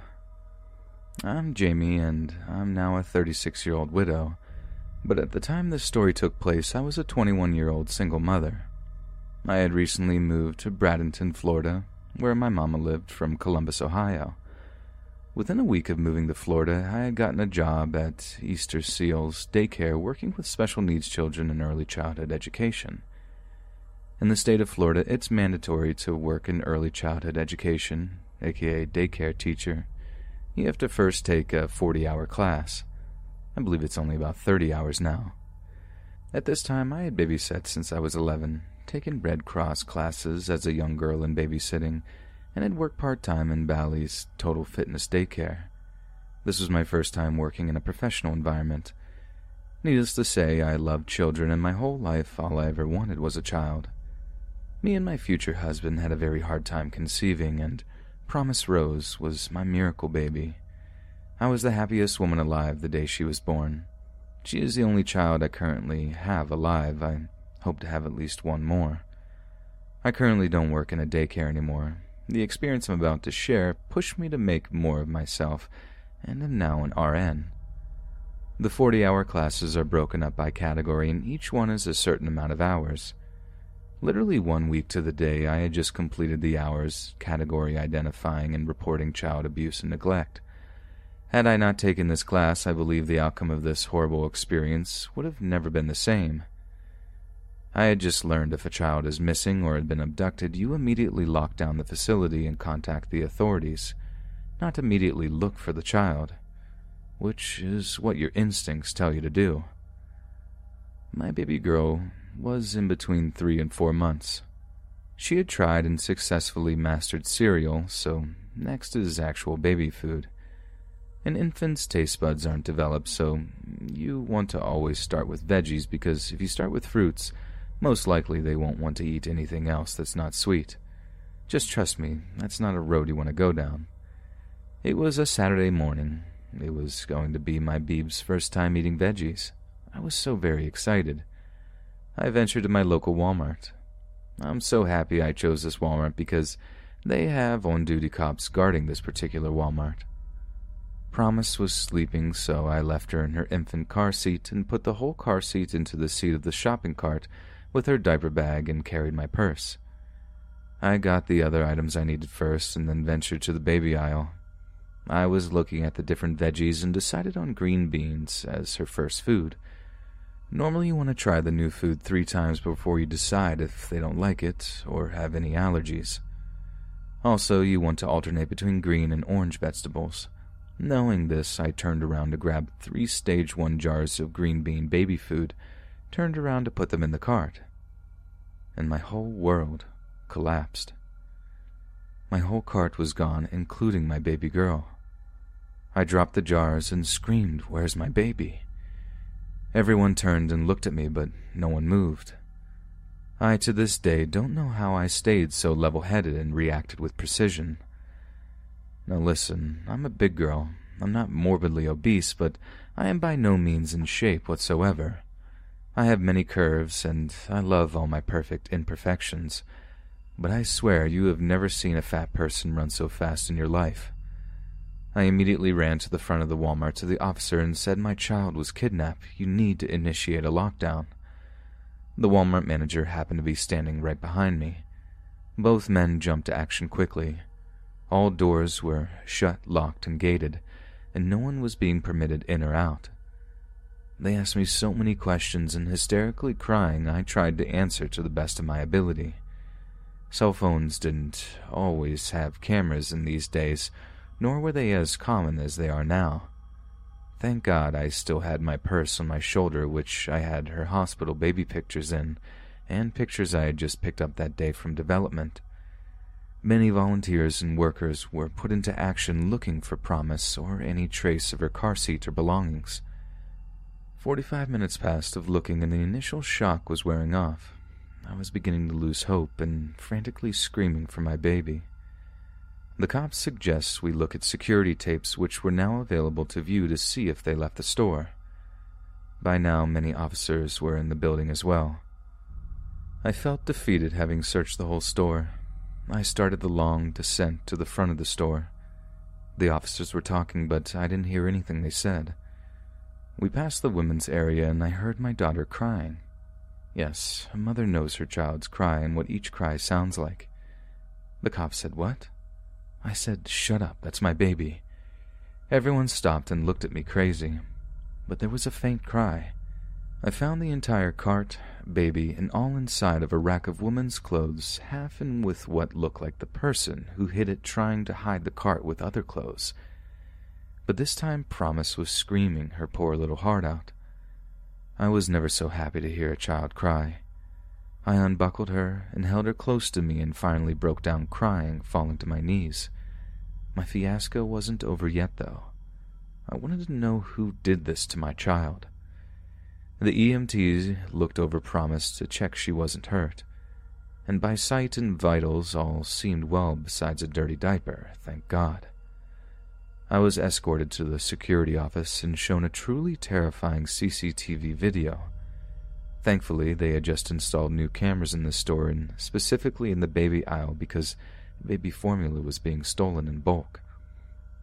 Knowing what time she was taken and exactly where I was, it wasn't hard to find the abduction tape. There was a woman with 2 children, and the young male child was seen pushing my cart with my daughter away with the woman and other child in tow. After some time searching through the sea of people shopping that day, the small family was found. Thankfully for her, the officer wouldn't allow me near her.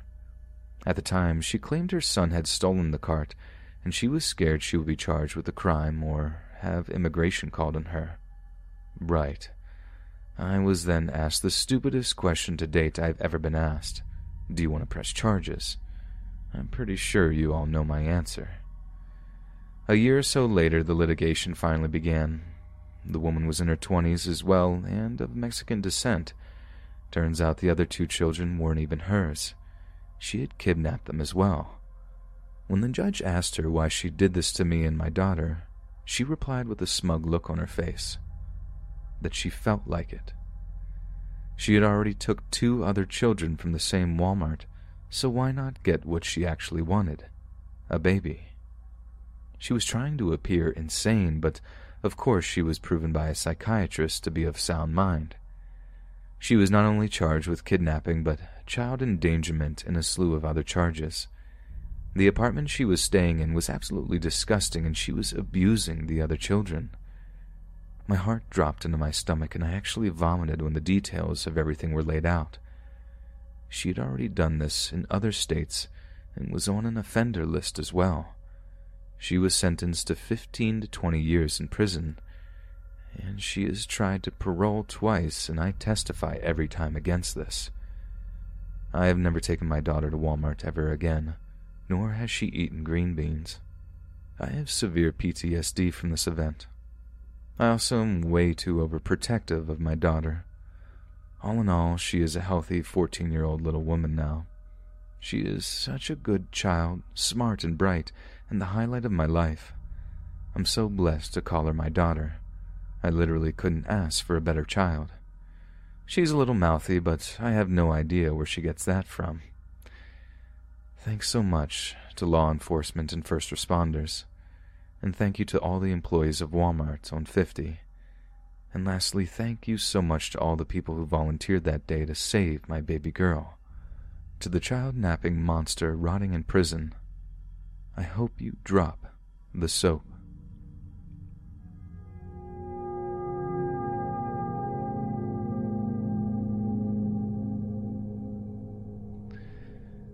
A couple of years ago when I was 16, my friend's mom got me a job as a janitor for a big building where people work in cubicles, and I'd have to vacuum once everyone had left from 7 p.m. to 12 a.m. The job was a 45-minute drive, and my parents wouldn't allow me to drive that far at night, which forced me to take 2 trains, one from a station close to home that would take me downtown, and then I would take the second one, which would take me to my job. It took the train to get to my stop about 45 minutes since it had to do many stops. This one day, I had lunch on the first train, which caused me to be sleepy during the second train ride and eventually making me fall asleep. When I woke up, I realized I had missed my stop, but only by about 4 to 5 stops. Naturally, though, I got anxious and got off at the next stop right away. The first thing I noticed was that it was raining and getting sort of dark since it was winter time. So as soon as I got off, I went inside one of the 2 cabins to wait for the train that would take me back to my stop. I was the only person on the platform, and I'm not gonna lie, I had a strong loneliness and a spooky kind of feeling.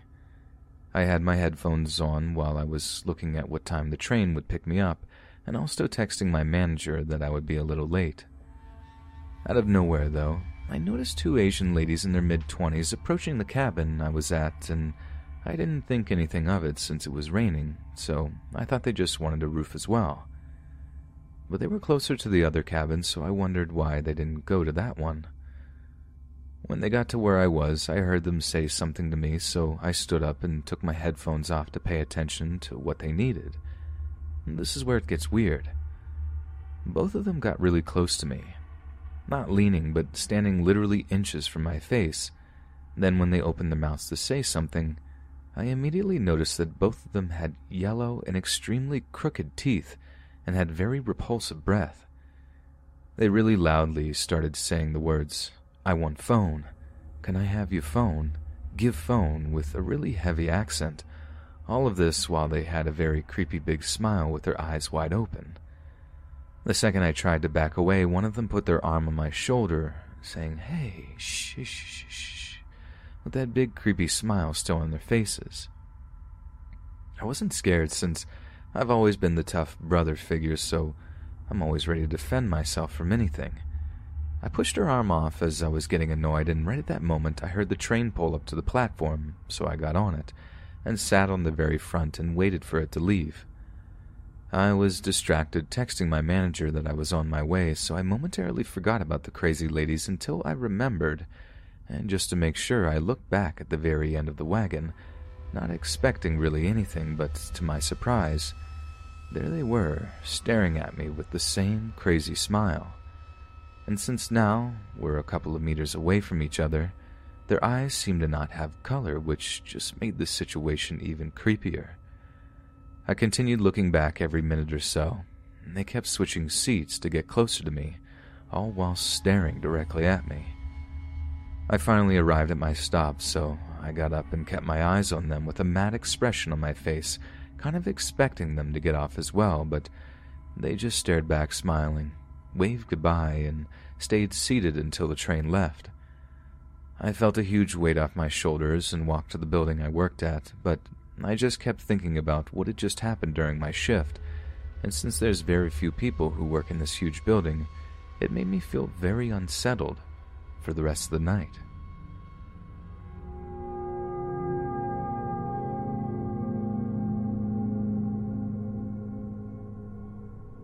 So this happened when I was 13, I believe, which would have put me in 8th grade.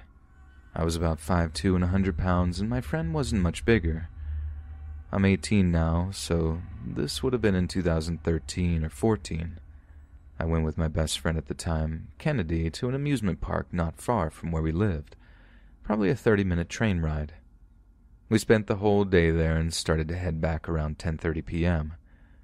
We got on the bus, which would take us to the train station, and there was only one other person on with us.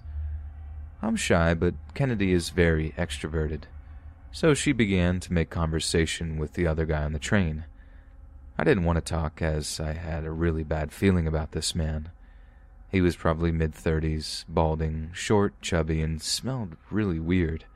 I got a bad vibe, but Kennedy just made small talk, asked about his day, where he's from, etc. He told us he's from the city to the west, which I won't name, but we were going to be headed north. We got off the bus and headed to the train, which would not arrive for about 20 more minutes. We sat down and honestly thought that was the end of it. But after a minute, this man comes and sits right next to me and starts talking to us again. At this point, I'm like, something's off here, and I just wanted to go home. You could tell Kennedy was starting to realize this isn't right also. I see a couple of guys, probably 16 or so, big guys, tall and definitely strong, and I make eye contact with one, and I think he sensed the fear in my eyes. He and his friend came over and sat on the other side of us, next to Ken. They talked to us as if though they'd known us forever. Finally, the train comes, and it's the opposite way the man should be going, so I feel like we'll be safe. We go to the top of 3 stories on it and sit down.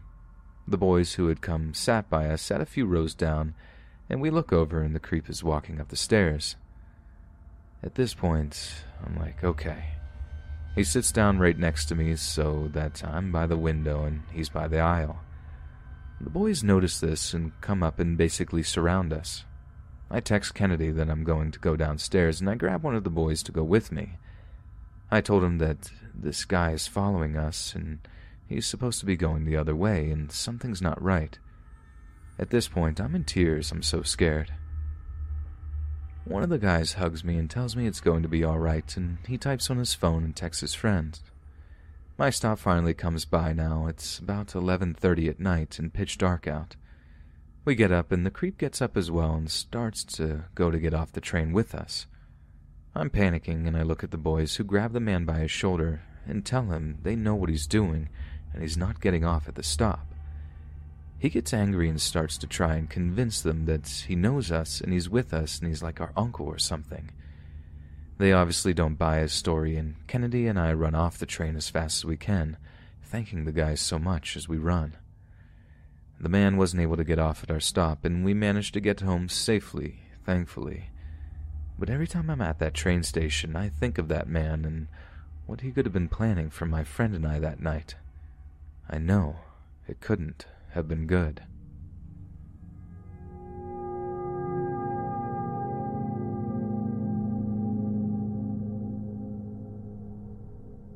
I'm a girl, and this happened when I was about 10 years old. During the witching hour, approximately 3 a.m., although I didn't know this at the time, I woke up one night. I went to the bathroom, and when I was in the hallway, I saw that the lights in our backyard were on. These only came on when it was dark and someone was moving around.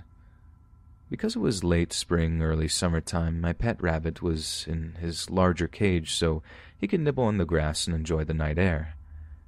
I went to look and saw a shadow sitting next to the cage. Thinking it was one of my parents checking if I had locked the cage before going to bed, I thought nothing of it. When I was back in my room, facing the front of the house, I thought it was chilly and went to close one of the windows. Since I didn't put on any lights inside, I could clearly see someone walking through the garden towards the back of the house. I thought I recognized my mother, so I called out to her. In my 10-year-old mind, I thought she wanted to know I was awake. The shadow looked up to my window and ran to the back of the house. I never heard the back door or anyone walking inside, but still being tired, I didn't think anything of it at the time and went back to sleep. The next morning at breakfast, I asked my mom why she was in the garden during the night and if she had heard me calling for her. She said she didn't go outside after I had gone to bed, and both my parents and my sister dismissed my story of shadow people in the garden and near my rabbit as a dream or nightmare. During my day at school, my mind kept going to the night's events, but I tried to convince myself my family was right. When I came home, my mom called me into the kitchen. She was sitting there talking to a police officer. Not knowing what to think, I sat down next to my mom. She said the officer was here to talk about what I saw during the night. For perspective, we went up to my room so I could show the officer what I saw and where I stood. After going through my entire story, the officer told me they had found papers, money, and passports right at the edge of the forest that bordered our backyard. He told me that they were stolen from a home invasion a couple of streets away. For years, this was all I knew, until my mother told me the following. The home invasion wasn't a couple of streets away. Our next-door neighbors were robbed. My parents truly believed that I had had a bad dream, until police officers came to our house for a neighborhood canvass. It was at that point it started to dawn on them that I indeed might have seen something. It was never known to me or my parents if the burglars got caught, but we always and still believe that my statement had helped the police to get them. At least my being awake and closing my window got our neighbors their passports and some of their money back.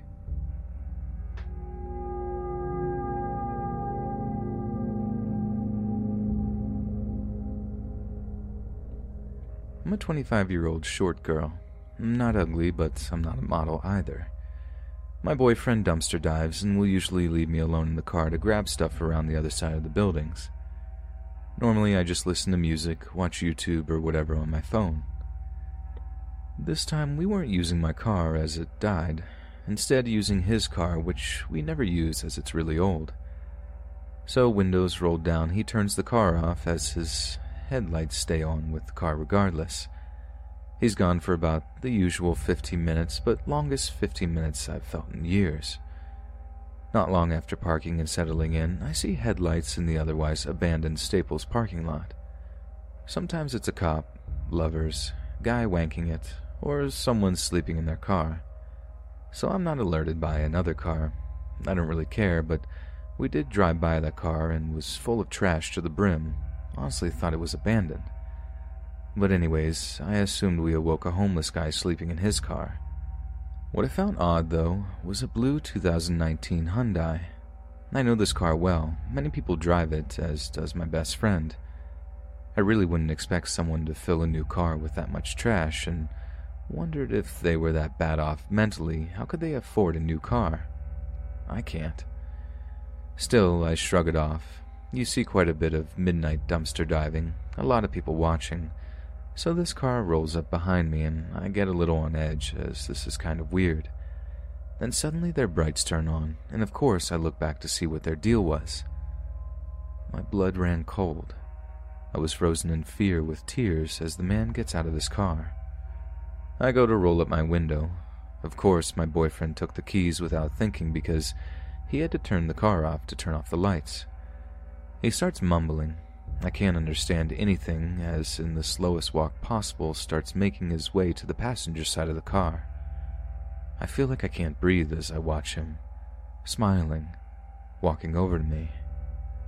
I'm crying without even blinking. just rolling down my face. I felt so helpless, paralyzed. He gets up close with his hands on the door window. I can see his ungroomed nails on the inside of the car. All I can hear, honestly, is my own heartbeat and his mumblings. He starts licking his lips and says something along the lines of, "You're pretty," and asking if I was a call girl, being out so late. I can now smell the liquor on his breath.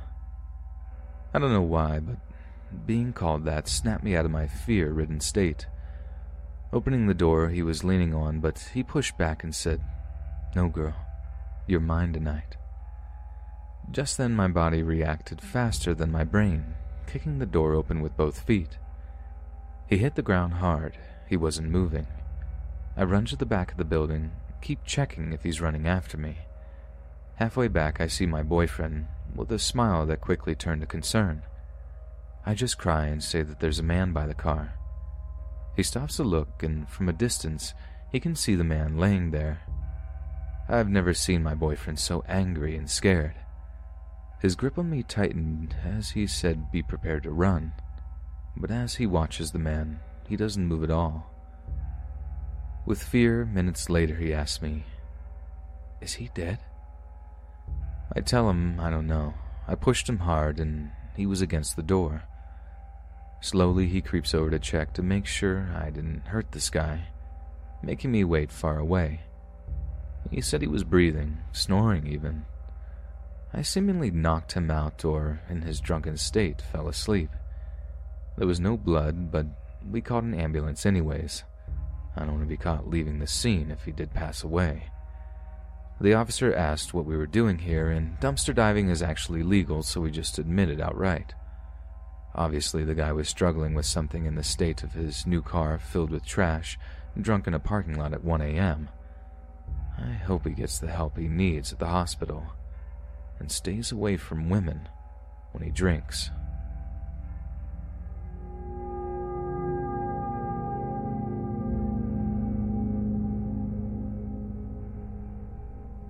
For a bit of context, I'm a 25-year-old woman and a very creative person.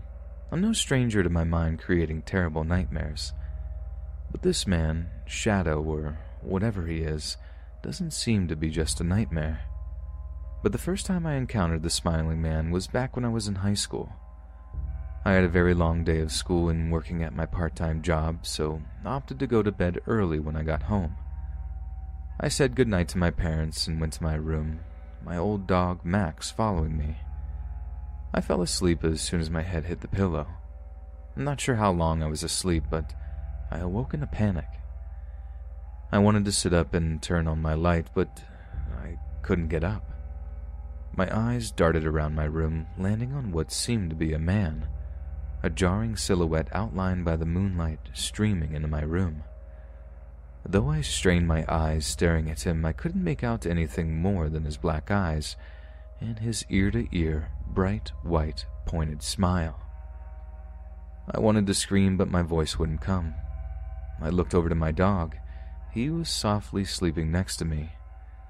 When I looked back at the smiling man, he had moved closer to my bed. It then became the sick version of the no-blinking game.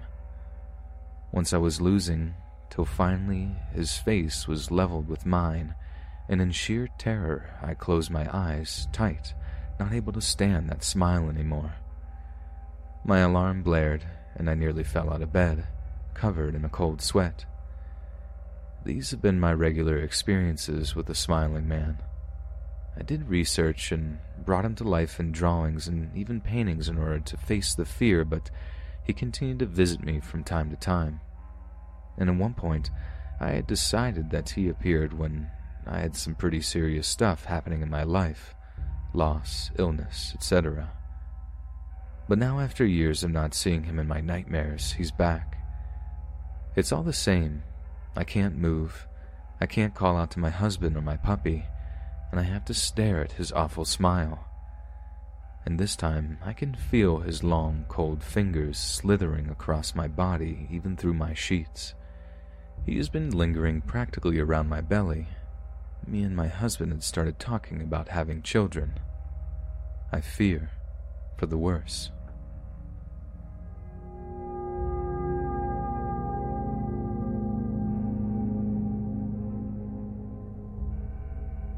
This happened 8 years ago in a house that used to belong to my mother's friend until she passed away in a horrible accident.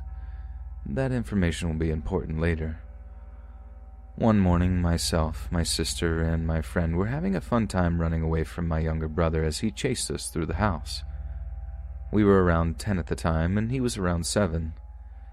After a while of running around, our legs grew tired, so we ran to the bathroom at the end of the hall and locked ourselves in. For a minute, we were all giggling while my younger brother was saying in a creepy kid's voice, "Let me in." Everyone was laughing and smiling until we noticed our brother was now silent. Too silent. That's when the air grew cold and the tension was sickening. Normally, we would think he was just hiding from us, but not this time. A looming sense of dread came with that silence that sunk our stomachs. I started to reach towards the door handle when I heard my brother give a blood-curdling scream while he pounded on the bathroom door. We scrambled to unlock the handle where our brother's crying words deafened us. "Let me in, please," he repeated over and over again. When the door finally flung open, he ran and buried his face in our arms. "What's wrong? What happened?" we all asked, knowing he wasn't playing around. "There was a girl," he said through his loud sobs. We looked quickly at each other in confusion while he continued. She only had half a face. The other half of her body was burnt, and just a skeleton." No words could describe the way I felt at that moment. "She turned to me, got on her tippy toes and fingers, and ran at me." Even through all these years, I remember that day so vividly for some reason.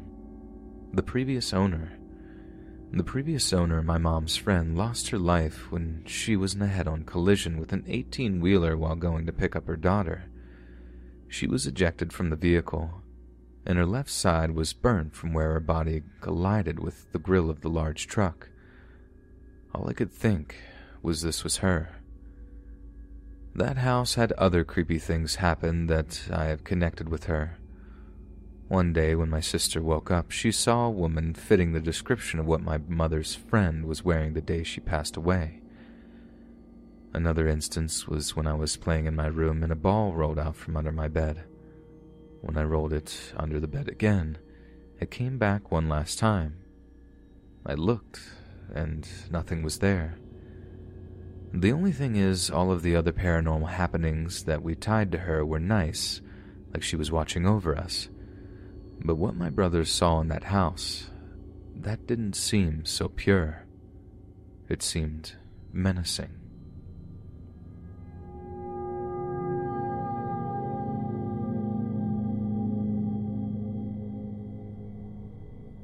To start, it was this summer, and I was 14. I spent the night at my friend's house. We'll call her Cynthia. So I rode the transit 20-something miles east. I don't really go east since I live on the beach cliff. Beach towns are more popular, but inland for a while is just highway. This town, the middle of the woods, that was only visited by tourists if they were truly lost, because it was a 10-mile hidden turn from the main highway. This town was one long road with a grocery store, gas station, and motel with multiple roads down to pretty old houses. This place had some history pertaining to the local native tribe. With tall, opaque walls of forest everywhere, I was on high alert because Wendigos were talked about seriously and seen often. After walking down the completely quiet road for some time, I made it to her house. It was around 10 p.m. when I arrived. Sometime later we got bored and of course decided to walk to Cynthia and I's friend's Chemius's house and decided to steal some greenery from her dad's greenhouse, if you know what I mean. 3 a.m. and some irrational decisions later, we are walking down the road and shivering cold. We cut through the trailer park and for some reason we had so much unexplainable adrenaline and also jumped over a 7-foot baseball fence which is curved inwards towards the field, making tremendous noise climbing and jumping. We regretted it instantly, and we both turned scared after noticing that we were now on the baseball field and to our left was exposed woods. Cynthia looked scared out of her mind, and I picked up on it fast since we stood there in silence and pitch-black dark as there wasn't a street light for about 30 feet. I whispered, "We can't jump back over the baseball fence, it's curved." So we started to walk along the fence with Cynthia turning around frequently. After about 20 feet, we turned around and saw a freakishly tall thing about half a football field away on our side of the fence. It was illuminated on its left side by somebody's window. We froze and stared while my heart dropped. My face went cold and my stomach retracted in fear. I couldn't tell which way it was facing, but this horrid thing moved slightly and I noticed one thing. The legs were bent backwards like a deer. It was standing 2-ish feet above the fence, making it almost 9 feet tall. We booked it and ran the short distance to the public trail bathrooms across the deserted road. She pushed me inside in front of her. We locked the door instantly, choosing to be trapped. She grabbed her phone hesitantly and we looked at the empty bars. Obviously, sleep wasn't an option. We sat in that bathroom, freezing on the concrete floor for hours. Around the 30-minute mark, we heard gravel right outside the bathroom. We both moved slowly, slid across the bathroom, still not letting each other go. Under her coat, clearly this thing was circling us. After 3 or 4 obvious circles, it slowly went back to silence. Watched the sun come up. We heard some cars go by since daylight, and we decided on the next faint sound of a car that we'd run to the early open gas station. Cynthia was drinking out of the sink when I alerted her of the car. We both grabbed our backpacks, and she swung the heavy door open like it was nothing. After the short sprint and inside the station, I looked through the glass door, and I thought I saw it approximately 25 feet from the bathroom. Pretty sure that it was walking into the forest. When I turned around, I told her that I couldn't see it anywhere and that it was probably far gone.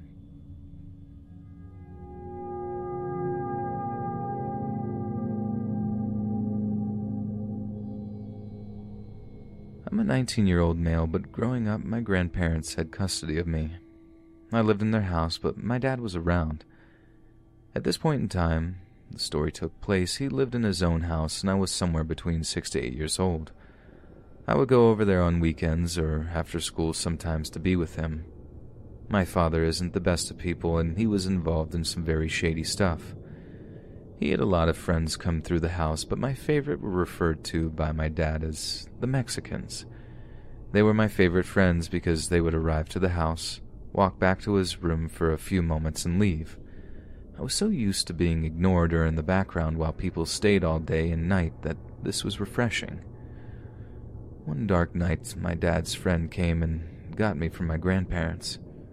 Right before we get into the neighborhood, my dad's girlfriend pulled up next to us. She had a conversation with my driver. I don't know what was said, but the mood suddenly changed and he rushed to my dad's house. We pull in front of the driveway and get out of the car. My dad quickly comes to the car, shadowed from the porch light behind him. He was angry, more angry than I'd ever seen him. In his rage, he comes up to the car and throws a deck of cards at the man who drove me to his house. He gets in his face and starts yelling at him, swearing and accusing the man of betraying him. Both the man and I were so confused. Me more than anybody else. As my dad took a breath to calm down, he explained that somebody had came to the house dressed like police officers but with ski masks on. They knocked on the door and eventually ended up kicking it in. They came for my dad and used a plug-in-and-play Pac-Man cord to tie him up. They stuck guns in his face and ransacked the house. The driver and I were both shocked. Thankfully, we had just missed the intruders, and my dad ended up getting free from the unconventional restraints. We all walked inside the house. I went straight to my room to see what was touched. Nothing was taken except a power cord to my original Xbox. My room was completely untouched, which surprised me, but I had so much kid stuff I wrote it off as using the toys as an explanation. My dad's room was almost cleaned out. His things in the living room and kitchen were also gone. He became engulfed in his rage again. I saw him yell and swear as he kicked a leftover chair. I quietly walked back into the living room and sat on the couch. my young mind racing, wondering if they would come back. Fear flowed through my body, and at this time I noticed how late it was. It was a school night, but my adrenaline was still pumping. I decided I couldn't go to school tomorrow. Terror still ran through my body, and I sat there and cried. This wasn't the only time something like this happened. After that experience, there were maybe 2, maybe 3 more home invasions. Some involved guns, some just involved beating my dad up with clubs and brass knuckles. I no longer felt safe inside the house. Anytime I was near the property, I became nervous. The times I would actually go over there, I would be scared out of my mind if a shadow in the night moved or an unexpected friend came over. Eventually, the police found my dad's stuff in a truck and returned most of his things back to him. Years later, I found out that my favorite friends, the one my dad called the Mexicans, were his dealers, and they would come and rough him up or take his things as collateral when he wouldn't pay his debt. Or at least, that's what I'm told.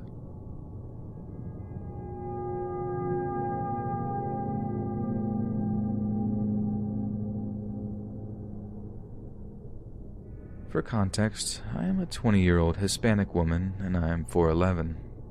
In my city, there was a scare around 2 years ago about a human trafficking tactic that would get young girls to go to a church of some kind and be kidnapped there.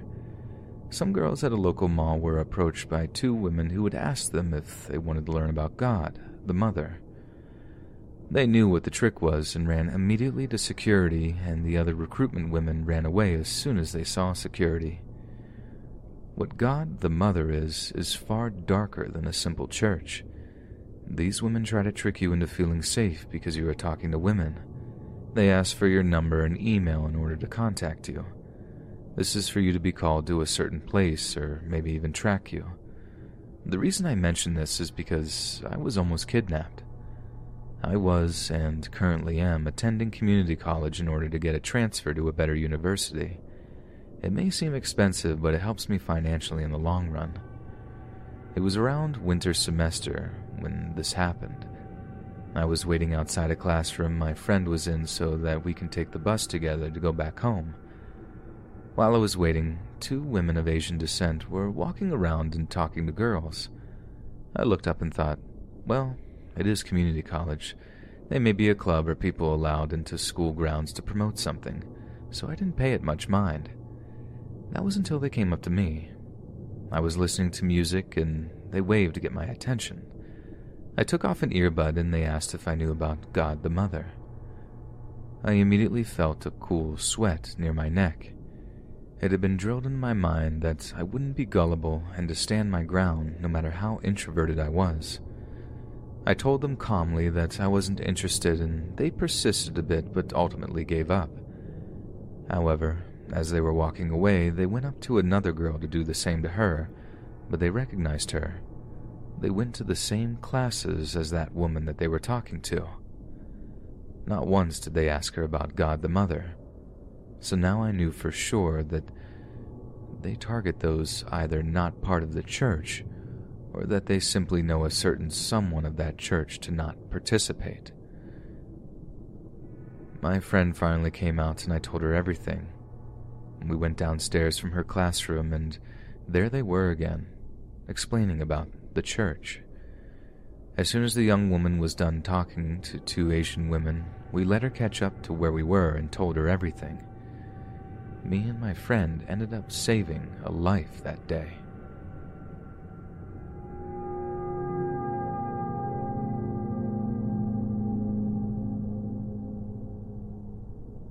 I'm a 17-year-old girl. I have found the one I will be staying with for the rest of my life. And I have a dark, twisted, horrible past that haunts me. I am writing this to my boyfriend, my fiancé, and the one person who has accepted me throughout it all. My depression has gotten worse. I can't think about the past again without breaking down. I wish I could get over every little thing and not hurt. I love you so much. I deal with most of the pain on my own because I don't want to tear you down with me. You don't know how much you mean to me. You mean everything to me. I don't ever want to be a burden on you. I don't want to disappoint you, let you down, tear you down, anything. I don't want to put you through any kind of pain. And if I told you every single time I was down, I'd be a burden on you in so many ways. So I hide some of it and let the rest out while you're asleep, and then cuddle you until I feel better. I know it's not right, but I love you so much I can't bring myself to tear you down with me. I don't want to drag you down. I'm supposed to be lifting you up, like you do to me every single second you're with me, the highlight of my day. You are the sun that brings me life and the only reason I wake up so early, because I'm so excited to spend every last second I have with you. I know this is depressing and you might be overthinking if you do ever read this, but I care about you so much. I don't ever want to see you hurt. It'll hurt me too much if you ever got hurt. I couldn't bring myself to love me ever again if I ever hurt you in any kind of way, so I'm sorry I deal with a lot on my own. It's only for you, so I can prove I am strong, so I can prove I can get better, and you don't have to watch over me every second of the day, so you can live your life to the fullest, live your dream, live the way you want without having a huge burden on your shoulder. I love you, and I'll start loving me more. Hey friends, thanks for listening. Be sure to subscribe and click that notification bell to be alerted of all future narrations. If you got a story, be sure to submit them to my subreddit, r/Let's Read Official, and give and receive feedback from the community, and maybe even hear your story featured on the next video. And join my Discord to interact with me and other listeners directly. And if you want to support me even more, grab early access to all future narrations for just $1 a month on Patreon. And maybe even pick up some Let's Read merch on Spreadshirt. And check out the Let's Read podcast, where you can hear all these stories in long compilation form and save huge on data, located on both Spotify and Apple Podcasts. Links in the bio. Thanks so much, friends, and I'll see you again soon.